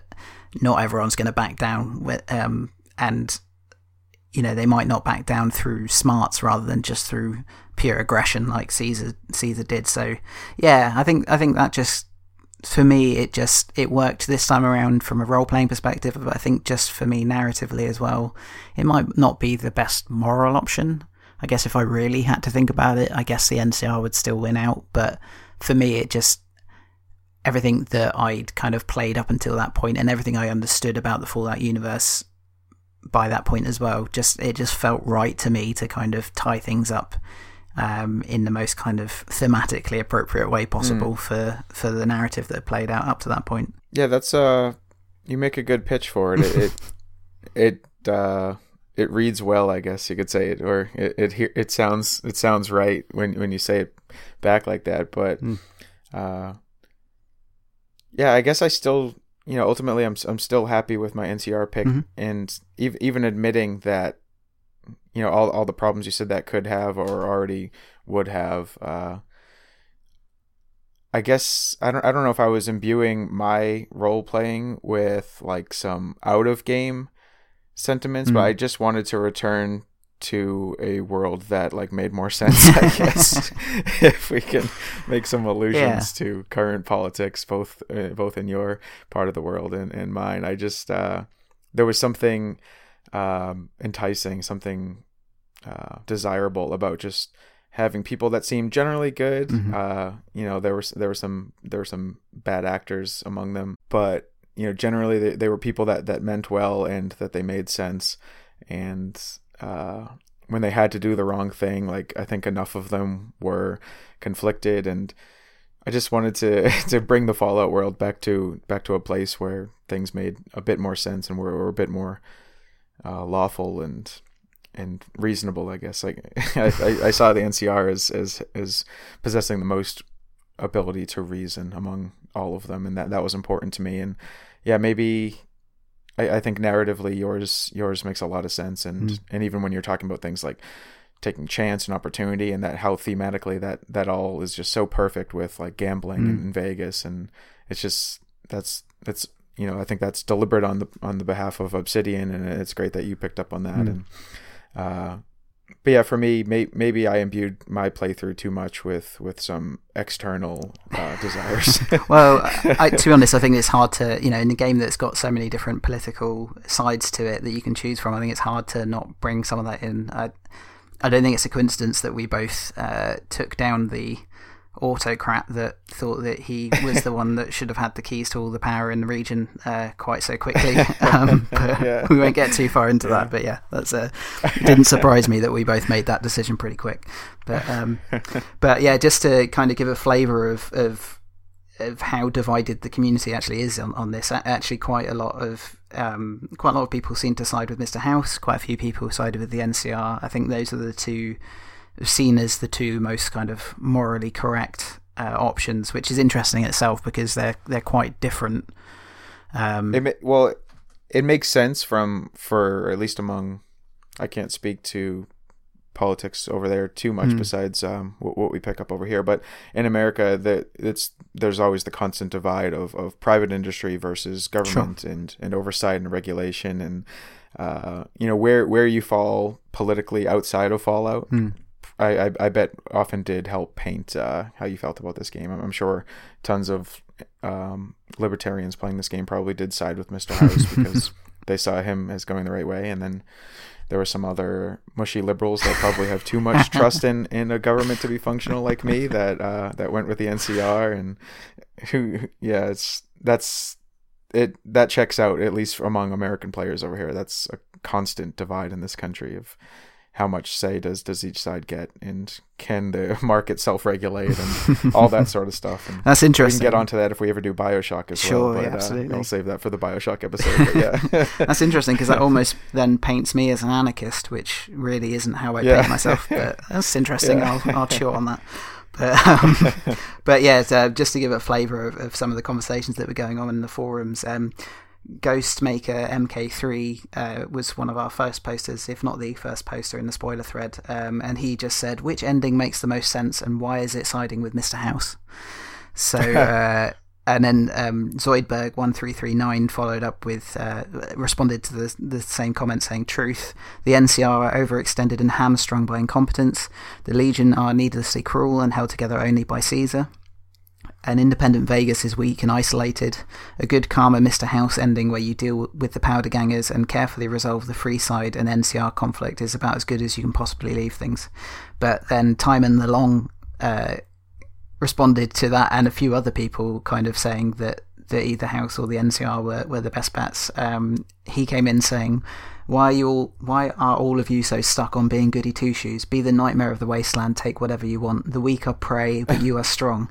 You can be nice at times, but only out of self-interest in what it provides for you. So I think we can see where Timon went, although I don't know, actually. I don't think he said anywhere in forums, but it'd be interesting even then. I assume that he wouldn't go with Caesar, and this was something that I meant to bring up earlier, that when you were talking about the kind of person who would choose Caesar, I think the reason why it's so difficult to imagine is because I think that anyone who was potentially kind of playing as a morally corrupt player of any sort, and certainly someone who's just trying to grab power, still wouldn't side with Caesar, because you'd have to do all of the bad things but still be kowtowing to someone else. Yeah, so you're still bending the knee to someone. Exactly. It's like at that point, why aren't you just chopping off that head as well? Exactly. Why aren't you just shooting everyone whenever you can? So, which I suspect is what Timon's talking about there. But yeah, maybe he'll comment on this to tell us he was actually a loyal legionist. But I think not. But I just wanted to bring in Spiral Gamer Pro made a comment as well, which I think is a good kind of roundup of this part of the narrative of Fallout New Vegas. And they wrote, without spoiling anything, I think the reason New Vegas' story works better is the open-ended nature and lack of immediacy within the narrative. With Fallout 3, I felt pressured to just do all the main quests since it just makes sense given the story. But I learned afterwards that is far from the ideal way to play Fallout, and I've since found it difficult to get back into 3. On the other hand, New Vegas has like 3 main quests and then another 4 or 5 depending on which faction you choose to align with. The lack of immediacy, since it's about reaching a larger goal rather than an immediate one, allows the player to approach the game however they may please, and it encourages exploration and side quests. Also, the writing is far better, especially in, and he mentions some of the DLC But I found New Vegas significantly better than 3, which in turn means that it's probably astronomically better than 4, which so I assume he hasn't played 4 yet. But that kind of brings me on to one other general point I wanted to make about the not necessarily just the ending, but the whole way that kind of choice and the different sort of mini factions within the game kind of works out. I think that the reason why this game sticks with me more than a lot of RPGs and certainly other Fallout games is because the game kind of it kind of tricks you into thinking that there's a lot of things going on that are going to make a lot of difference, and actually a lot of what you have to do for the Central 4 factions at the end of the game, when they're telling you to go to the Boomers, to the Khans, to deal with the Brotherhood of Steel and whoever, you can actually just turn around and say, nah, I don't need to deal with those guys. I've seen them, and I think that they can be ignored. But I think the majority of players would go and get involved in all of those factions' internal politics, and deal with all the side quests that they're asking them to do. And I think that's a clever structure because it allows the freedom to just say, nah, I don't want to deal with all that. But I think it kind of gently guides everyone towards seeing a lot more of the world than they otherwise would, without having to make them just go, hey, the world's your oyster, go where you want, because that can be a bit overwhelming. I think that the structure of it to kind of say, now you're going to go talk to the Great Khans, and now you're going to learn all about their history, and now you're going to talk to the Boomers and see what they're up to. It exposes you to a lot of the political landscape and makes you think that you need to get embroiled in all of this kind of all these different factions and try and resolve what's going on there, when it's not actually entirely necessary. And I think that's a clever way to do it, because you don't lose any of the freedom you want to give people, but at the same time you're on the whole you're probably encouraging 80 or 90% of players to actually bother to go into all of those side conflicts. And I think a lot of those smaller factions are quite interesting. I think that some of my favourite interactions in the game tended to be when I went and spoke to the Brotherhood of Steel or the Great Khans or whoever, and I was interested to see whether there was a particularly memorable sort of smaller faction that you liked, Mark, or whether you found that you didn't really get invested in any of those kind of side quests that happen after you first get to the Strip. Yeah, so I was going to bring this up when we were talking about the ending, but now works as well. So at the end, whatever you decide, it plays like a long cutscene where representatives from each faction kind of talk about what happened next, after the credits, basically. And I found it interesting. Again, the way this game works and how it kind of just says, you tell us what's enough. That it was showing me epilogues for factions that I hardly knew at all, and like I remember it told me what happened to the Fiends after my choices were made and after the credits rolled, and I was like, I only ever saw the Fiends as like random enemies in the open world. Like I hardly interacted with them at all, and so I guess that's when I kind of worry that maybe I've played incorrectly. But no, like I said, you haven't. Yeah, I think ultimately, yeah, like I said, maybe the game is fine with me doing that, and maybe you mean that the Fiends are uninvolved anyways. Is that what you were going to say? That they're pointless? No, I think no, I was going to say that I think that that's deliberate on Bethesda's part, because I think the idea is that even though you've got this massive world that you could, before the ending, you could spend hundreds and hundreds of hours in, I think that they're preparing for people to have played it relatively normally, like you did, in terms of engaging with what you feel like engaging and then getting through to the end. Yeah. And I think they wanted to say, are you tempted to play again now? Because look at what happened to all these guys that you didn't see. And I think that was part of the point of those slides at the end. I mean, even though I know how these games work and I felt like I'd exhausted a lot of the options, I've never got to the end of a Fallout game and actually understood all of the things that were playing out at the end, because there's always something that I didn't see just purely by chance, something that I didn't really interact with, or something I did interact with that I didn't really understand what the consequences were. So I certainly don't think you're playing it the wrong way. I think you're playing it actually the way most people play it. Okay, yeah, because that was a long cutscene at the end, and I did appreciate that. even small side missions, like one-off. There was like a faction of, I think there were NCR troops, and they were kind of like the screw up squad. It was a bunch of like cast-offs from like failed attempted NCR soldiers that like weren't any good. They bunched them all together and put them in like the same like squad, and it even told me what happened to them next. I forget what they were called, but but that was like a one-off mission that I just happened to pass through their camp. And you know how when you get to a new place, anybody who has like a specific name, you know that they've got like a story to tell or missions to hand out. So I happened to talk to one of those guys, and he gave me a mission, and I solved it all then and there within a few minutes, just using my speech checks. And but at the end, the game still came back and told me what became of these formerly failed soldiers who kind of like turned things around and found their camaraderie and became a more reliable camp of soldiers, basically. But yeah, I also wanted to say, as I said at the top of the show, that like both Fallout 3 and Fallout 4, they kind of sputtered to the finish line. Fallout 3, I never even saw the finish line. Fallout 4, I went back like 2.5 years later just to get to it for this show specifically, so I could have seen a different ending other than this one. This one kind of did that for me too. Like, I think what you said about the two halves of the game is spot on, and once you get to the actual Vegas Strip, it becomes a totally different experience. And when I first arrived at New Vegas, like the world had opened up in such a grand way, and that's when I really was starting to not fall in love with this game, but appreciate it to an extent I didn't expect. I figured Sam, I knew you really liked this game as your favorite Fallout, and I said, well, Sam really likes it. That's interesting to me. Maybe I'm going to like it much better than the others. And when I got to the Vegas Strip, I did feel that way. And then towards the end, I started to lose not interest in it, but I started to lose some of my, well, I guess it's just a synonym, so maybe interest, but I lost some enthusiasm for it. And but it wasn't exactly for the same reasons as why 3 and 4 kind of lost me at the end. And in this case, I think I told you elsewhere that I was doing the White Glove Society missions when I was trying to expose them as cannibals. And through my own fault, I basically saved at an inopportune moment that made it so I couldn't finish the White Glove missions non-violently in like the speech check heavy way that I like to do these missions whenever possible. And at that point, it had like almost like tainted my save data, my version of the playthrough.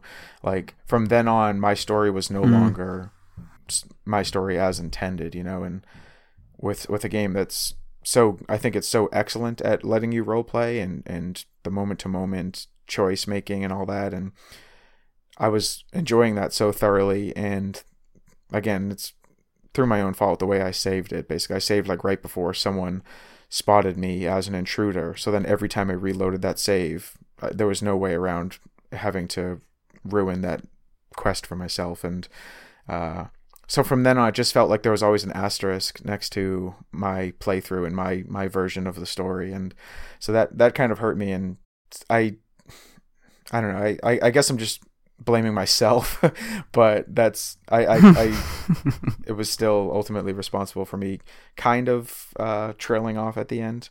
But yeah, because I really like the White Glove storyline. I like how creepy they are. Like when you first get to Vegas, everyone tells you about how creepy they are, and then I finally went and met them. I'm like, wow, the rumors are true. These people are creeping me out. They're all like, they're very, it's almost like BioShock Infinite in a way, where everyone's like all smiles, but there's like a seedy underbelly to it, and you don't know just how bad it gets until you figure it out. And just in trying to expose it, I ruined it for myself, and at that point I just tainted my whole story, even though it shouldn't really taint that much of it, but for me it did. I don't know if you've ever done anything like that, screwed it up for yourself in such a way that well, I mean, definitely with Bethesda games, and I think that's kind of, I don't really want you to blame yourself for the way things turned out, because I think that actually it is, I mean, Bethesda games are obviously notoriously buggy, and I know that's not a bug that you experience, but I think even for me, as someone who's a bit of an apologist for some of their work, it gets a little bit exhausting after a while to not just deal with the scope of what you can possibly do and the amount that can go wrong. But some of those little things, like, you know, the auto save or the save override just happening at the wrong moment, it's something that, yeah, you get in a lot of games, but it can happen at any time in a Bethesda game like this, because there's so much going on, and so much that's just kind of AI kind of freaking out, or, you know, you've gone through a door that you didn't really know was going to autosave, and now it's autosaved, and actually, oh wait, hang on, did I make a separate save? No, I didn't. Oh damn, okay, either I go back 3 hours or you know, that's it. And I think that the sheer weight and volume of all of that building up over time, I certainly find that there's no single Bethesda game where I've truly been in love with the ending, because I think everyone has a point where they're just like, I think I'm just going to have to push through to the end now, because I'm starting to feel a little bit overwhelmed by all this, and that's a shame. And it's always been something for me that I can put in my personal top 10. I can put Bethesda games, but as a critic of sorts, I can't really put them right at the top, because even I, with all of my love for them, have had plenty of times where I'm like, you know what, I'm done now. I'm just gonna have to leave this, because, or just push through to the end and kind of give up all of this careful role playing that I've been doing, because the game has either failed me through a bug, or just the technicalities of trying to keep track of what I'm doing, and making some, you know, it pulls you out of the immersion to suddenly realise that everything you've role played up to that point has been ruined by an incorrect save.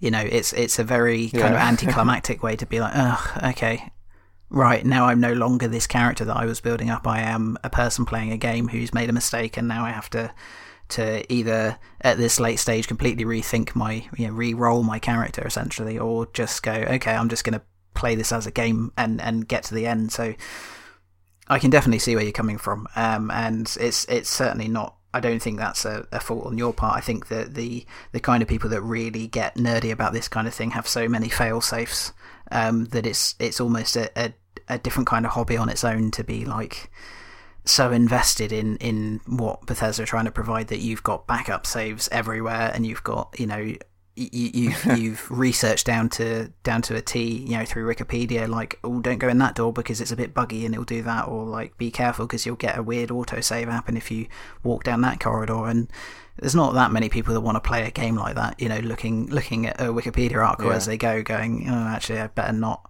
do that now, because that in itself is an entirely different game experience, and not one that I would suspect sort of 80% of people playing would want to do. So yeah, I think that's a totally reasonable way to come at it. But I think, yeah, I tend to agree about some of those side factions as well. They are very interesting, and you do want things to kind of play out in the way that you imagine, the kind of best way for you and your character, like particularly with the White Glove Society. You know, the fact that they give you this option to try and do everything stealthily and carefully and resolve it without violence is kind of cool, and there's a lot of factions that provide that kind of thing, but as you said, it is quite difficult to manage that in the White Glove Society one, because there's autosaves all over the place, and there's a lot of like dealing with AI kind of walking around and not necessarily responding to your stealthiness properly, and all that kind of thing. It can be a little bit difficult to manage. And this time, as the character I was, you know, I just did my usual that I'd done with everyone else when I worked out they were cannibals. I just kind of opened fire, so that kind of resolved it easier. Maybe that was partly what I was doing. I was maybe trying to avoid some of the game's bugginess by being a kind of character who, you know, didn't really care about the fact that I'd just, you know, blown up half of the casino and probably locked myself out of a whole bunch of side missions, or you know, being able to play at the casino because I'd basically killed a bunch of NPCs that aren't going to come back. I think maybe part of me, because I was trying to play quite quickly, decided on a character that could kind of overrule a lot of Bethesda's kind of issues with all that kind of stuff, because he was just kind of no nonsense, shoot first, ask questions later kind of guy. So yeah, it is interesting. Yippee-yay, there'll be no wedding bells for today. 'Cause I got spurs that jingle, jangle, jingle. Jingle, jangle. as I go riding merrily along. Jingle jangle, And they sing, oh, ain't you glad you're single? jingle jangle, And that song ain't so very far from wrong. Jingle jangle, Oh, Lily Bell, oh, Lily Bell, oh, Lily Bell, oh, Lily Bell. Though I may have Done some fooling, this is why I never fell. 'cause I got spurs that jingle, jangle, jingle, Jingle jangle, as I go riding merrily along. jingle jangle, They sing, oh, ain't you glad you're single? jingle jangle, And that song ain't so very far from wrong. jingle jangle.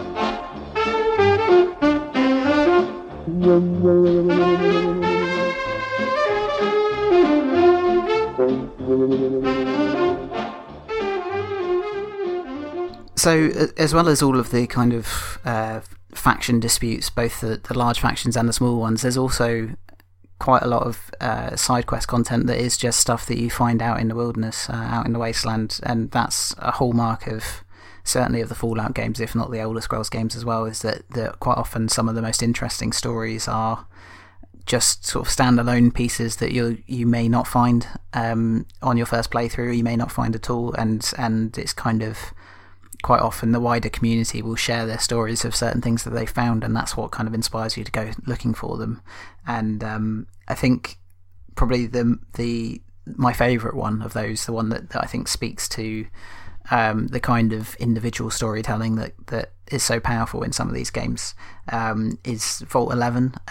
So for people that haven't been in there, basically it's just a very contained piece of not quite environmental storytelling, but certainly incremental and player-driven storytelling. I almost don't want to spoil it for everyone who's not been in there yet, so maybe skip ahead 30 seconds if you haven't already, because it is worth going and playing through. But when you come into the vault, when you look at kind of the arrangement of the skeletons on the floor, it looks like that they've basically all just shot each other. And then there is a note that basically explains that the final survivors of the vault decided that they weren't going to allow themselves to leave on moral grounds based on what had transpired in the vault. And you see a lot of posters for an election for Overseer, but it starts to twist very quickly because some of the posters say things like, vote for this guy, he's a scumbag, or, don't vote for this guy because he's a family man and he's got kids to think of. What seems to be happening is that the experiment of this vault, because the vaults in the Fallout universe are all basically some kind of twisted social experiment that the people inside aren't aware of.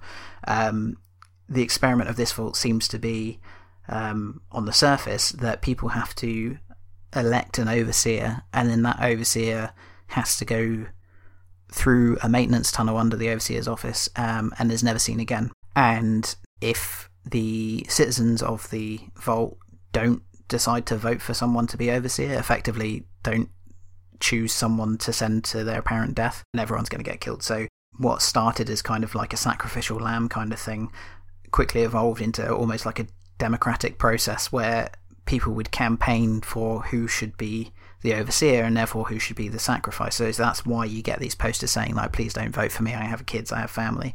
Eventually you make your way down underneath the overseer's office yourself, and then you go into a side room and you find out that what the last few survivors of the vault realised, so the guys that shot themselves up at the top of the vault, is that they went down there and they spoke to the mainframe and they said, enough is enough, we're not going to keep sacrificing people, kill us if you will. And then the vault basically erupts into congratulations and says, congratulations, you've done the right thing, you don't have to kill anyone really, so you're free to leave. And then the vault opens, so they can't deal with the horror of having lived in the vault for decades and no one ever resisting the vault's imperative. But yeah, they can't deal with the horror of the kind of the moral implication that they've been living in this kind of twisted morality for decades, where they've been happy to sacrifice one of their own in order to apparently save everyone else. And the actual test was you were supposed to sort of defy the vault's mandate, and then actually everyone would have been saved. So it's just this very it basically, what I like about it is it's a complete plot in its own right. It could be used to as a plot for a movie or something like that. And the fact that it all just plays out through radio tapes and through things that you may not even find. I think the only main quest reason you even go in there is to pick up something that I think you can pick up off of the first or second floors. So a lot of people would just go in there and grab that, think, this is strange, there's loads of posters on the wall, and then disappear. But the fact that if you dig deeper, you've got this whole kind of interesting philosophical story and emotional story going on that works almost in reverse and doesn't even involve you speaking to anyone. Everyone's long dead by this point. You're and this is how it reminds me of, say, Gone Home or Everybody's Gone to the Rapture, in that the storytelling is so impactful even though no one is left to tell it to you. You're not actually seeing characters do anything.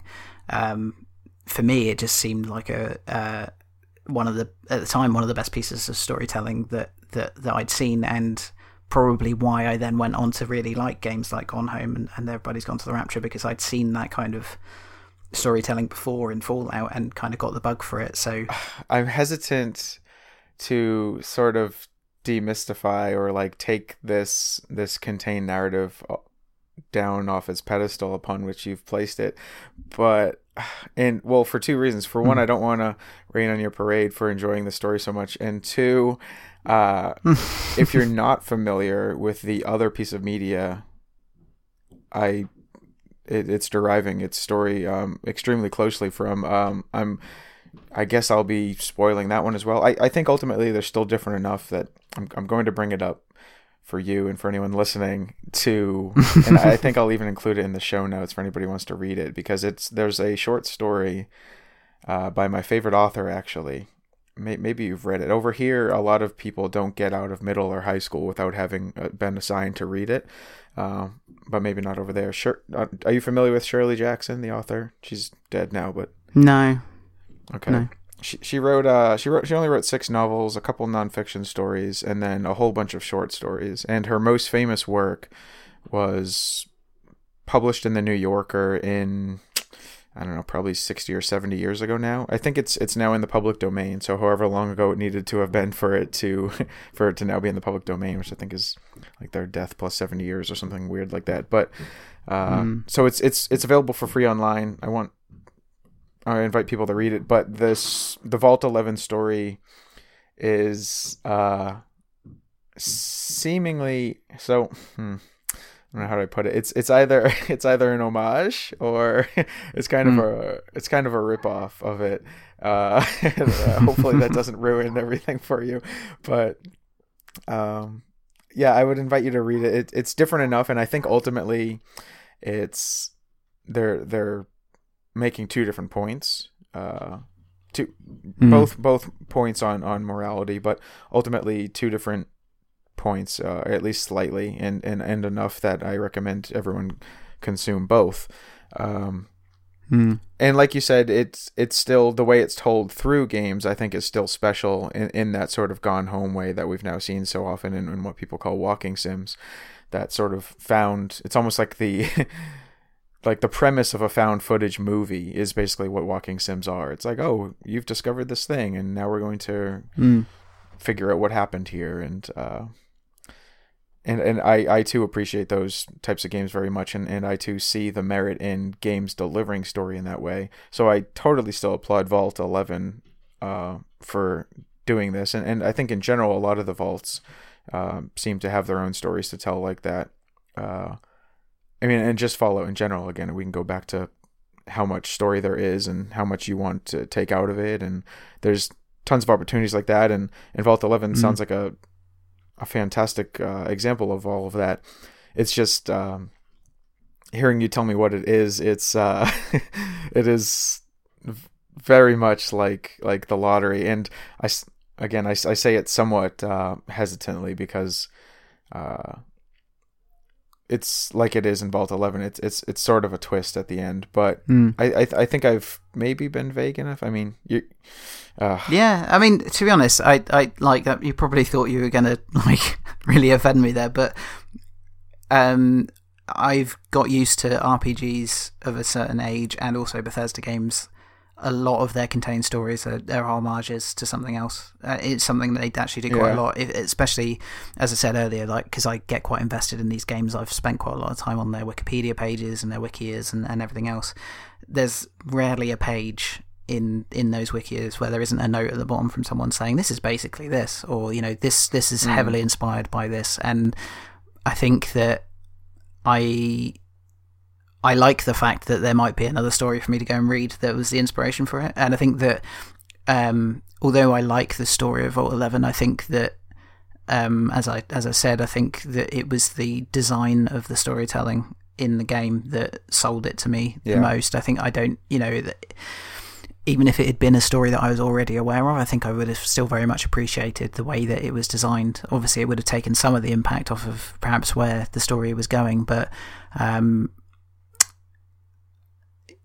think I would say even something like Everybody's Gone to the Rapture, I kind of had a grasp of where that was going fairly early on, but I still very much appreciated the way that it was told. So I think certainly, especially in Oblivion and Skyrim, there's an awful lot of dungeons where it's just like, oh, okay, this is just riffing on that, and so it's probably less of a big deal in this game than it perhaps would be in, say, if you really enjoyed a full-on linear single-player narrative-driven story, like, I don't know, something like BioShock, and then someone turned around and said that's basically just that's this novel that I read the other day. That might be a little bit more disheartening, but yeah, there's an indie came out a few months ago that I reviewed called The Station.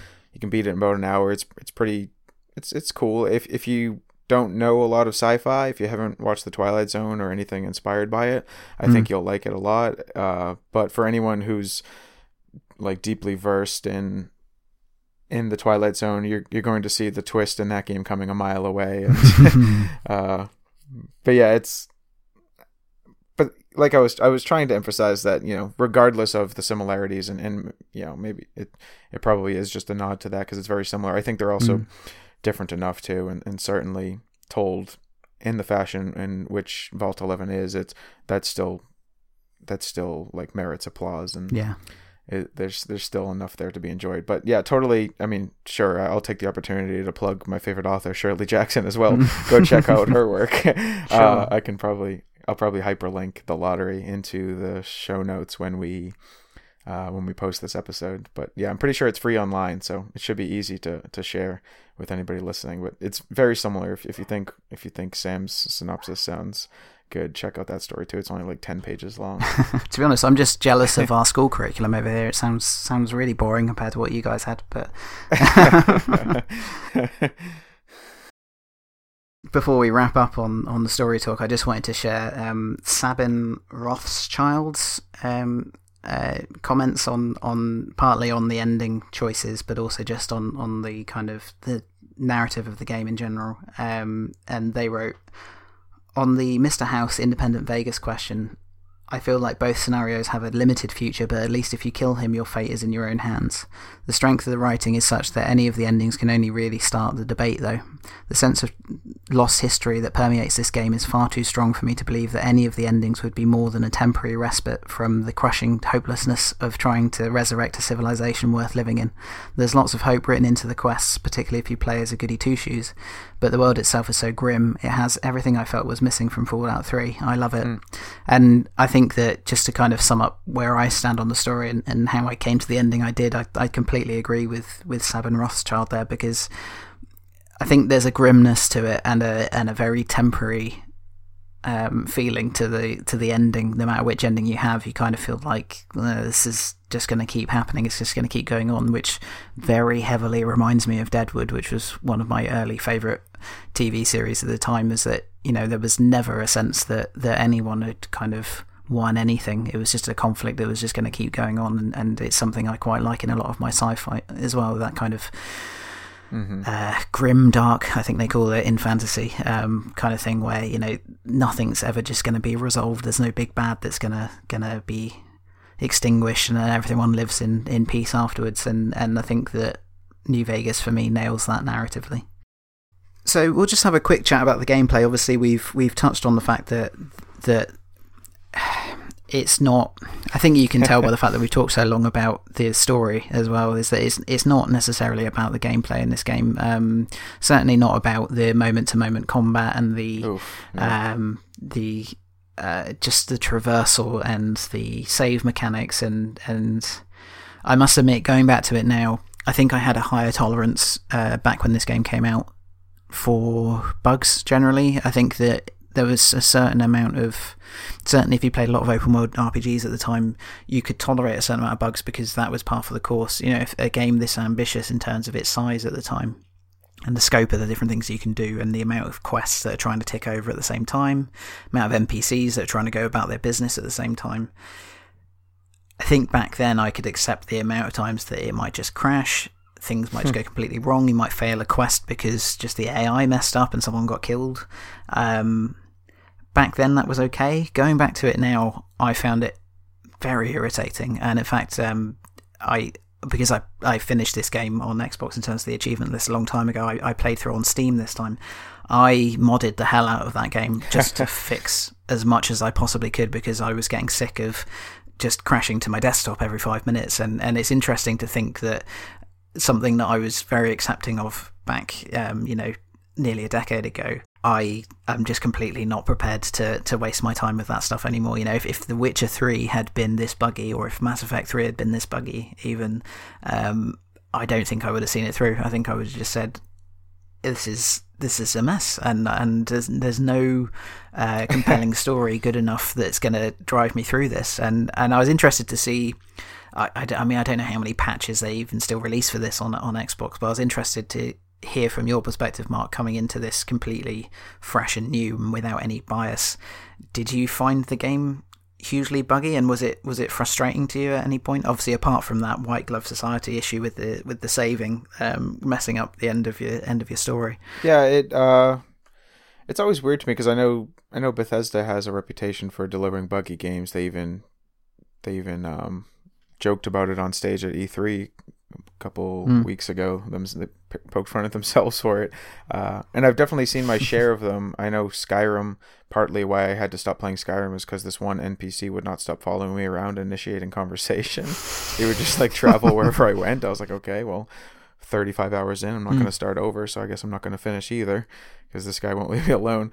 But generally in this playthrough of New Vegas, I didn't see a whole lot. I saw little things, like part of my character model would disappear. You know, at one point I was wearing a rebreather so she could breathe underwater, but both the rebreather and her neck was just disappeared, so she just had a floating head, and then shoulders half a foot below that floating head, and little things like that, blemishes like that. I don't think my game ever crashed.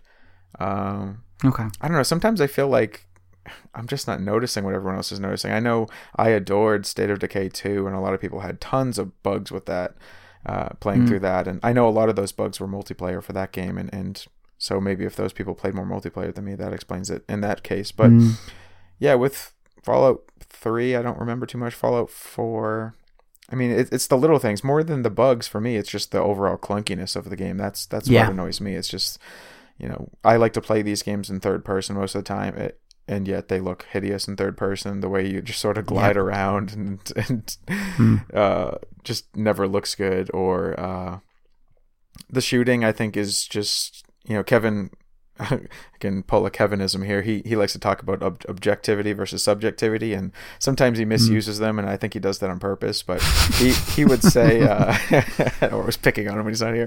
Sometimes he says things are objectively bad when they're not, even if it's a widely held opinion. But I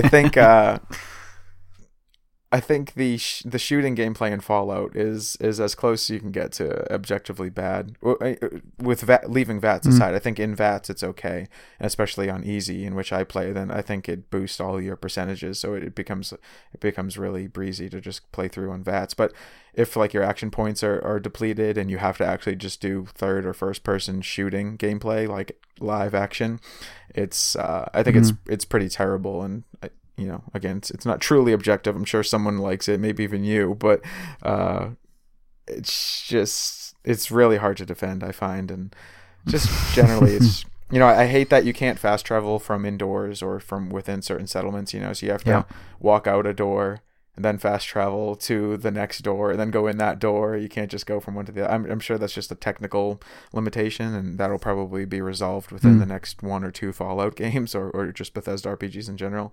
But it's just the clunkiness is what gets me. And I think earlier I alluded to what this game does really well. I said it's a jack of all trades, maybe just master of one, and that one would be the just the open-endedness and the role playing and letting you. It basically always has a solution available to you, provided you have enough experience points in the right areas. There's always going to be some route you can take, even if it's the bloody route and you weren't always interested in that, or whatever it is. There's always a way out of every narrative path, and that's what it does really well. And everything else it does either pretty well or, in some cases, I think really badly. And I think the shooting especially is just terrible in these games. Yeah, I completely agree. And I think when I was talking about the bugs, I suppose now that I think about it, it's less the bugs themselves that maybe like you would overlook. It's more that they come up when I'm already frustrated by so much of the clunkiness of the rest of it. I quite often feel like I'm fighting with these games just to get through them, and as you say, as I said, some of it's to do with bugs, but some of it's also to do with the terrible shooting, the stealth that doesn't work, the fact that you can't fast travel in all places, but you can in some places,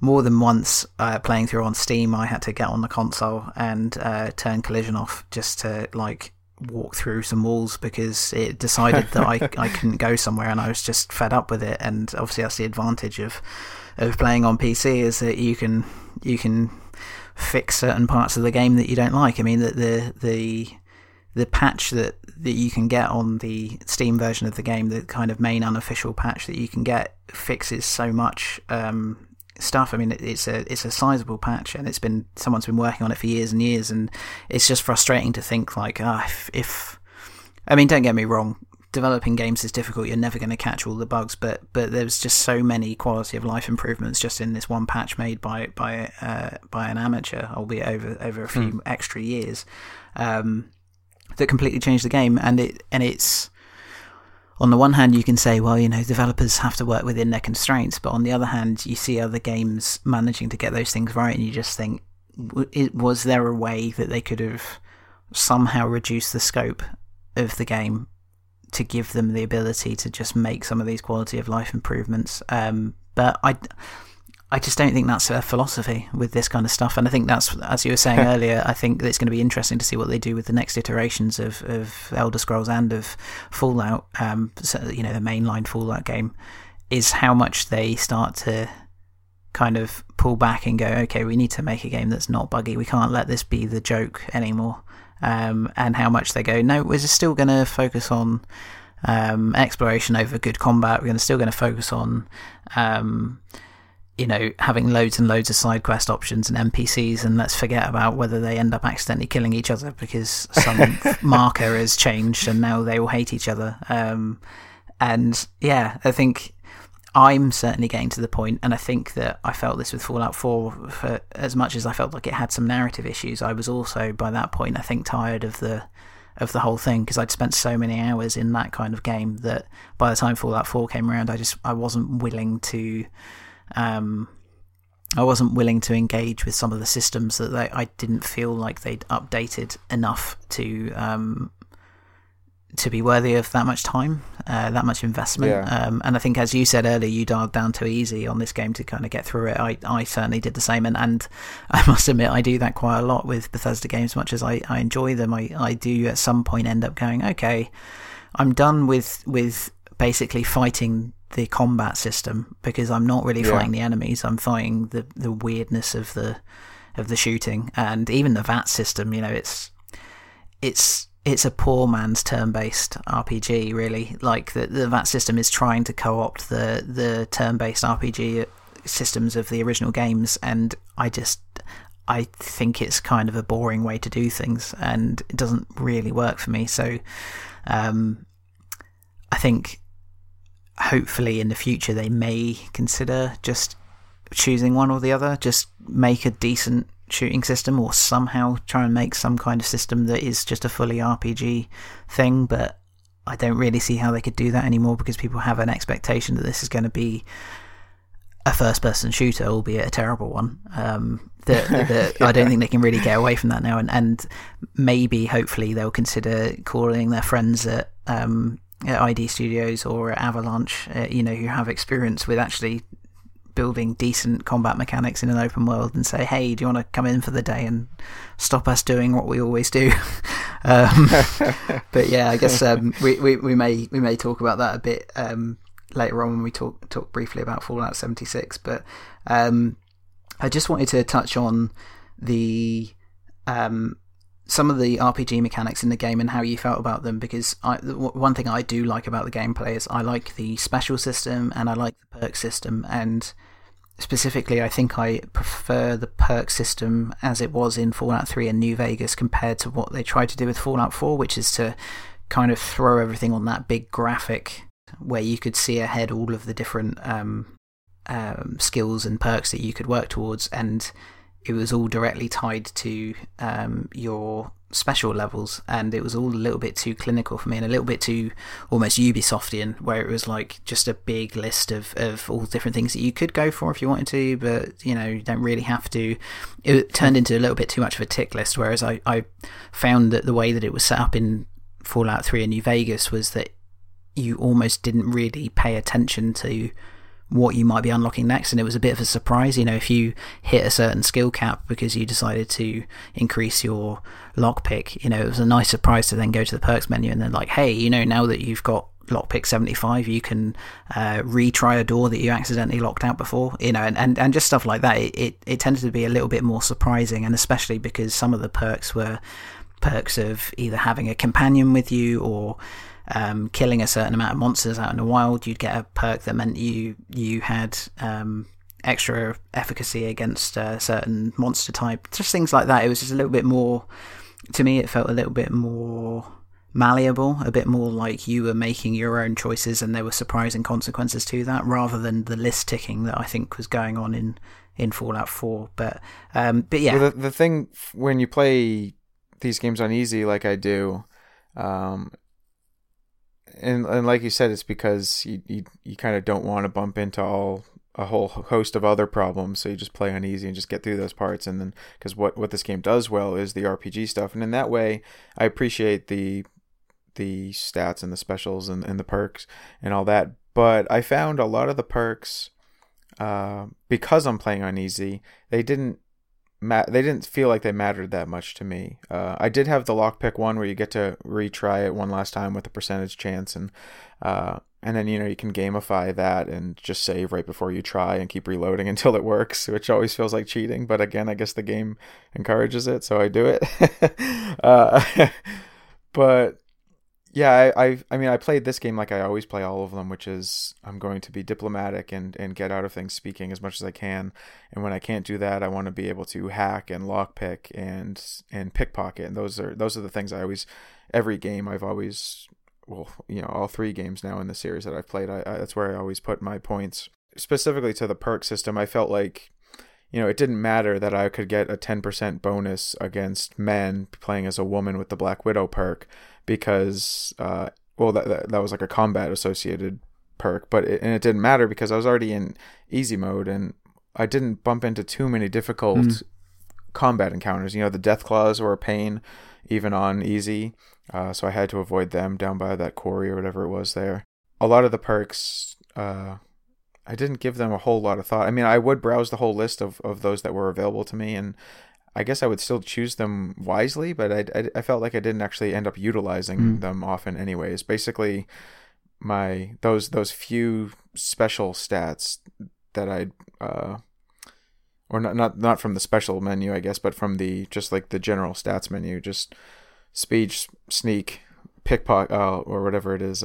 Sneak is pickpocketer, I guess, but sneaking, speaking, and lockpicking, and I was able to get out of things most of the time just using those things, and the perks they didn't actually come into play too much for me. I guess besides that lockpick one, which I got starting out because of how I built my character in that doctor's house at the very start, and then I had foolishly chosen some perk at the beginning that gives me bonus action points, but my bones will cripple, my limbs will cripple more easily. So it was like every hit she was just like limping around, and eventually I did activate a perk that makes it so my limbs cripple less often, which I think just brought it down to like the normal rate. Basically, they kind of canceled each other out. So at that point, I just had more action points for free.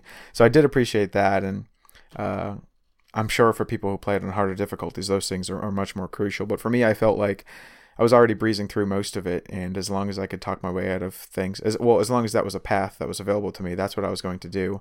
And I'd maxed that out so early that I didn't have to rely on perks too much, for especially like combat-driven ones, because it just wasn't my way of playing. Yeah, and that's fair enough. And I think a lot of the things I like about it are based on my first experiences where I played on a harder difficulty and I didn't know how to gamify it so much. So I think that the systems are good for the people who want to play it that way, especially people playing in like things like hardcore mode where you have to watch your water and your hunger levels and your sleep levels and everything else. I think that some of those perks really come into play there. But as you say, if you're playing a gentleman thief, then you don't really have to worry about a lot of that, and especially if you're trying to avoid the combat because you're not enjoying it. I think again it's a testament to the amount of systems that they throw in there, that you can, this whole kind of perk system that is useful to one type of player, but another type of player can mostly ignore it, or not worry about it too much. But yeah, I think overall I'm still very fond of the perk system, and I hope that that's something that they carry on expanding, especially if they can find more ways to make it react to what you're actually doing in the game rather than just something that you pick from at the end. I quite like that the versions of it where you were completing a certain challenge and that meant that you got a certain perk as a result. That felt just a little bit more in-game rather than taking you out of the moment and making you pick from a bunch of numbers. It was sometimes that can get a little bit too listy, certainly compared to a lot of modern games.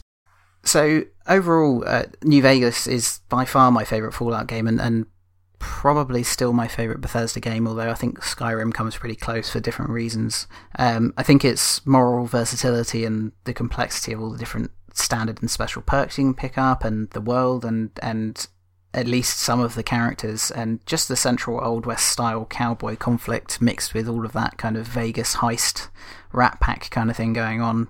It all just comes together in a way that I don't think Bethesda as a studio could have produced on their own. And I think I would assume that I'm really seeing the influence of Obsidian there and Interplay that came before them. And it's probably why Fallout 4 never really kind of caught me in the same way that New Vegas did, and almost felt like a step back, and has kind of put off me wanting to play any future iterations of the main series, unless they can bring in some of that sort of additional talent that they had with Obsidian. And I was just interested to hear just your final thoughts on how the game compares for you with Fallout 4, and just generally what you thought of it. Yeah, I think I said earlier that New Vegas is definitely my favorite of the three Fallouts that I've played. Again, I didn't finish Fallout 3, but that just probably means you can put it last. The weird part for me regarding Fallout 4 specifically is I really thought I was ready for it when it came out, and it takes place in Boston. I'm from Boston. Well, it takes place in and around Boston basically, but I'm from that area, that state. And that's usually a big deal to me. I love when stories, be it books or movies or games, whatever, I love when they take place in Boston. Fringe, that awesome sci-fi show, took place in Boston. I really appreciated that. Even Quantum Break last month took place in Massachusetts. And that's usually a big deal to me. And I thought that alone would have pulled me in. And for some reason it wasn't. And alternatively, I don't really care about Westerns other than Red Dead. That was like the first thing that made me actually like Westerns. And and yet now playing New Vegas with its like Western theme. I mean, it's not a straight Western, but it has so many Western themes and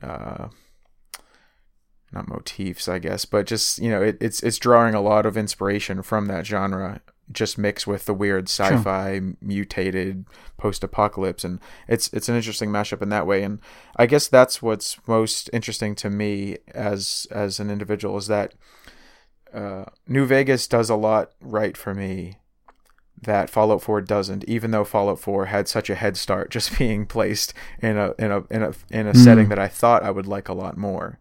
And yet New Vegas is the clear winner of my affection, I guess you could say. It's I don't have really any fond memories of Fallout 4. I recently went back and finished it because I felt bad that I hadn't, because I received it as a gift, and I like it enough to play it, but I can say that about a ton of games because I try to play most everything anyways, just being on site as we are and just being a fan of the medium. I try to get a hand of everything just so I know what's out and what's happening and what's trending. And so that's kind of why I finished Fallout 4. And though, like I said, I did drag a bit to the finish line with New Vegas, it wasn't nearly as extreme a feeling that I had. I mean, we would have to have a whole different podcast on Fallout 4, but we've definitely both alluded to what went wrong there. And yeah, I think New Vegas comes out on top for me, ahead of the others. And I'm curious about like Wasteland 2. Those games that series apparently is inspired by the original Fallouts, and I don't think I'd like those better because those are more systems heavy than even this one, and that's not usually what I care about. But certainly among the Fallouts that I have played and games like it, and I guess included in that is even Elder Scrolls. I guess New Vegas is probably my favorite over all of them, which I definitely didn't expect. No, and I think that may come down to the writing, and I think that probably both of us will have to follow Obsidian and Chris Avellone, who was writing for Obsidian at the time, just kind of follow their trajectories throughout other games. I noticed before going into this recording that Chris Avellone, at least, and I think Obsidian were involved with Torment Tides of Numenera, which is on our potential list of things in the future, as well as Pillars of Eternity, which I think Kevin is a particular fan of. So we may find, if we want that kind of experience, it's less about going forward through Bethesda and through the Fallout universe, and perhaps sort of maybe following some of those narrative designers who have obviously clearly worked so hard on New Vegas to give you so many different options, and to really flesh out some of those narrative consequences and see what they're up to in some of those other games. And I know Chris Avallone's recently come out on the E3 stage to talk about Dying Light 2, so that might be another one to keep an eye on in the future as well, because perhaps he's going to give some of that kind of narrative weight to that game as well. Yeah, that'll definitely be one we'll have on a list at some point once it comes out.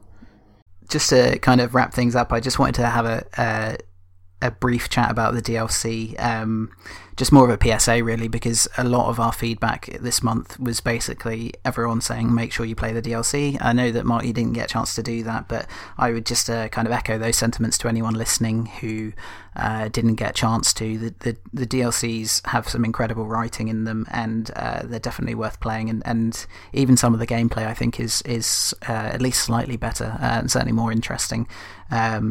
Dead Money is basically a heist out in a casino out in the wilds.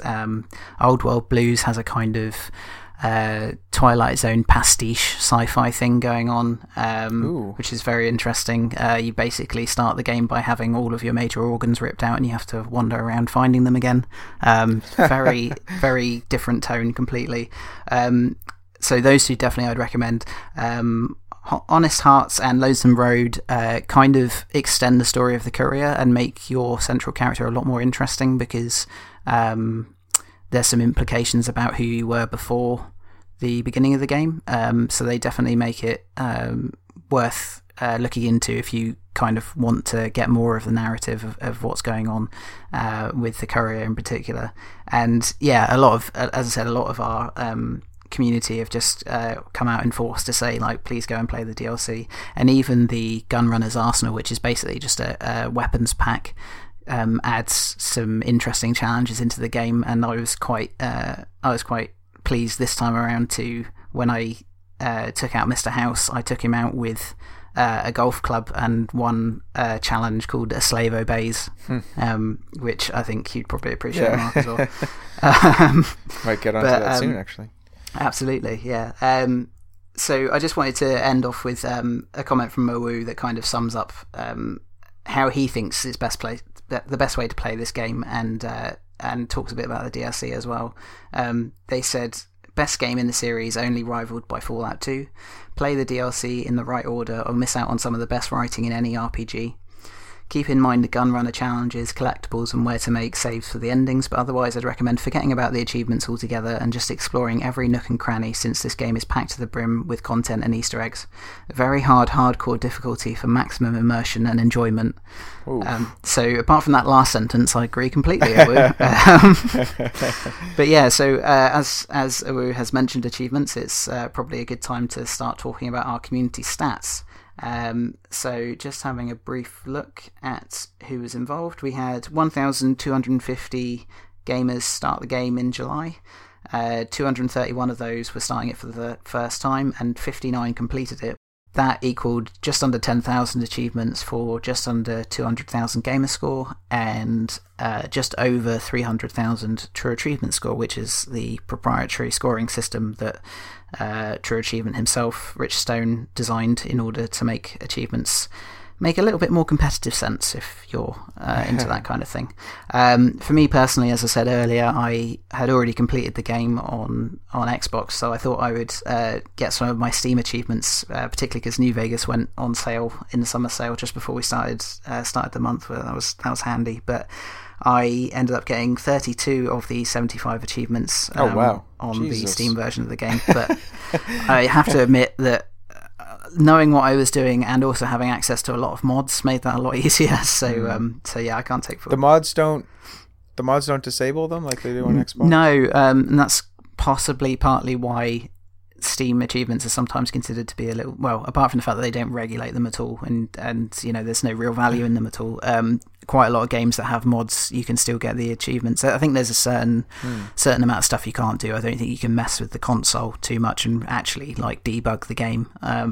But certainly a lot of the mods that people put out, and as I said, that unofficial patch that fixes a lot of the game's core problems really made that go a lot quicker. So I can't take full credit for getting that many achievements that quickly. Okay. How did you do? Yeah, because I was going to say I only got 18 for 300 gamer score, and I was thinking, well, Sam was just screwing around on yet another playthrough of this game, and he still almost doubled me. What's going on here? But maybe it's because you're literally flying through the map. Yes, yeah, I was clipping through everything I possibly could, and then like coming out of the console, saving the game, and then loading it up so that I didn't get my achievements voided. So yeah, there's a little bit of tweaking going on, but.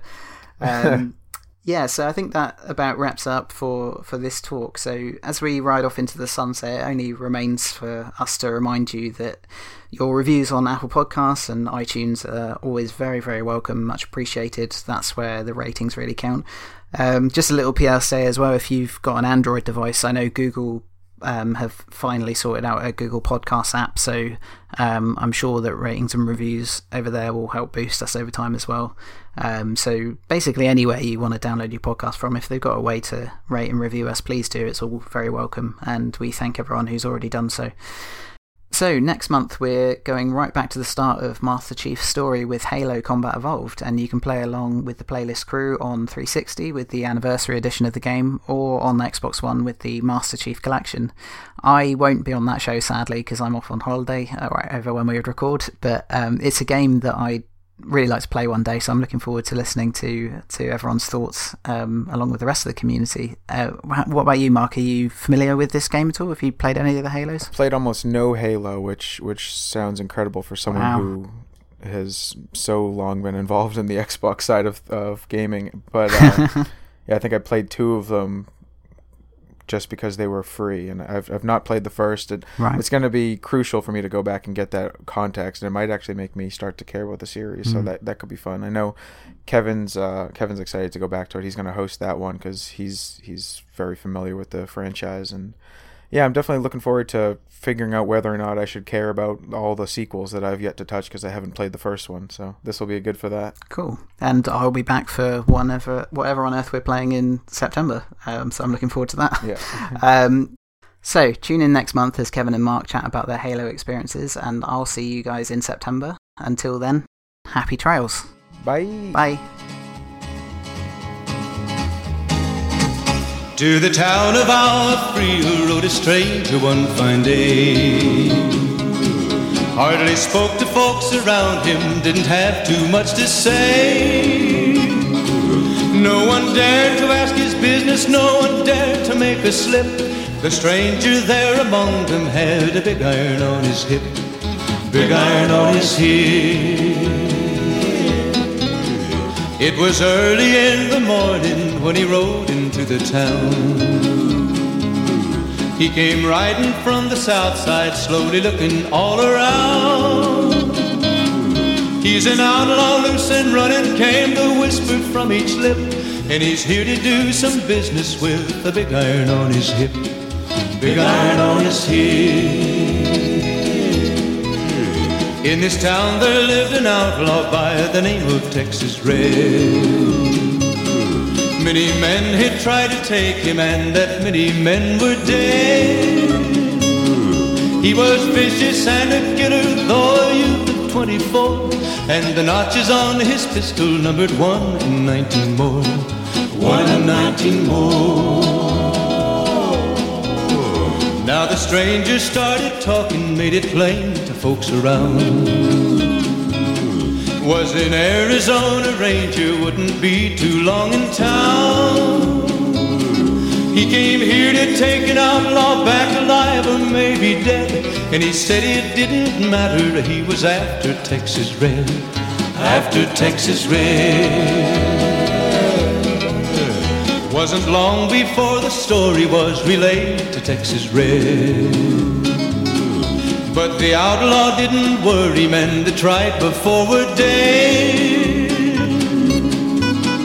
20 men had tried to take him, 20 men had made a slip. 21 would be the ranger with the big iron on his hip, big iron on his hip. The morning passed so quickly, it was time for them to meet. It was 20 past 11 when they walked out in the street. Folks were watching from the windows, everybody held their breath.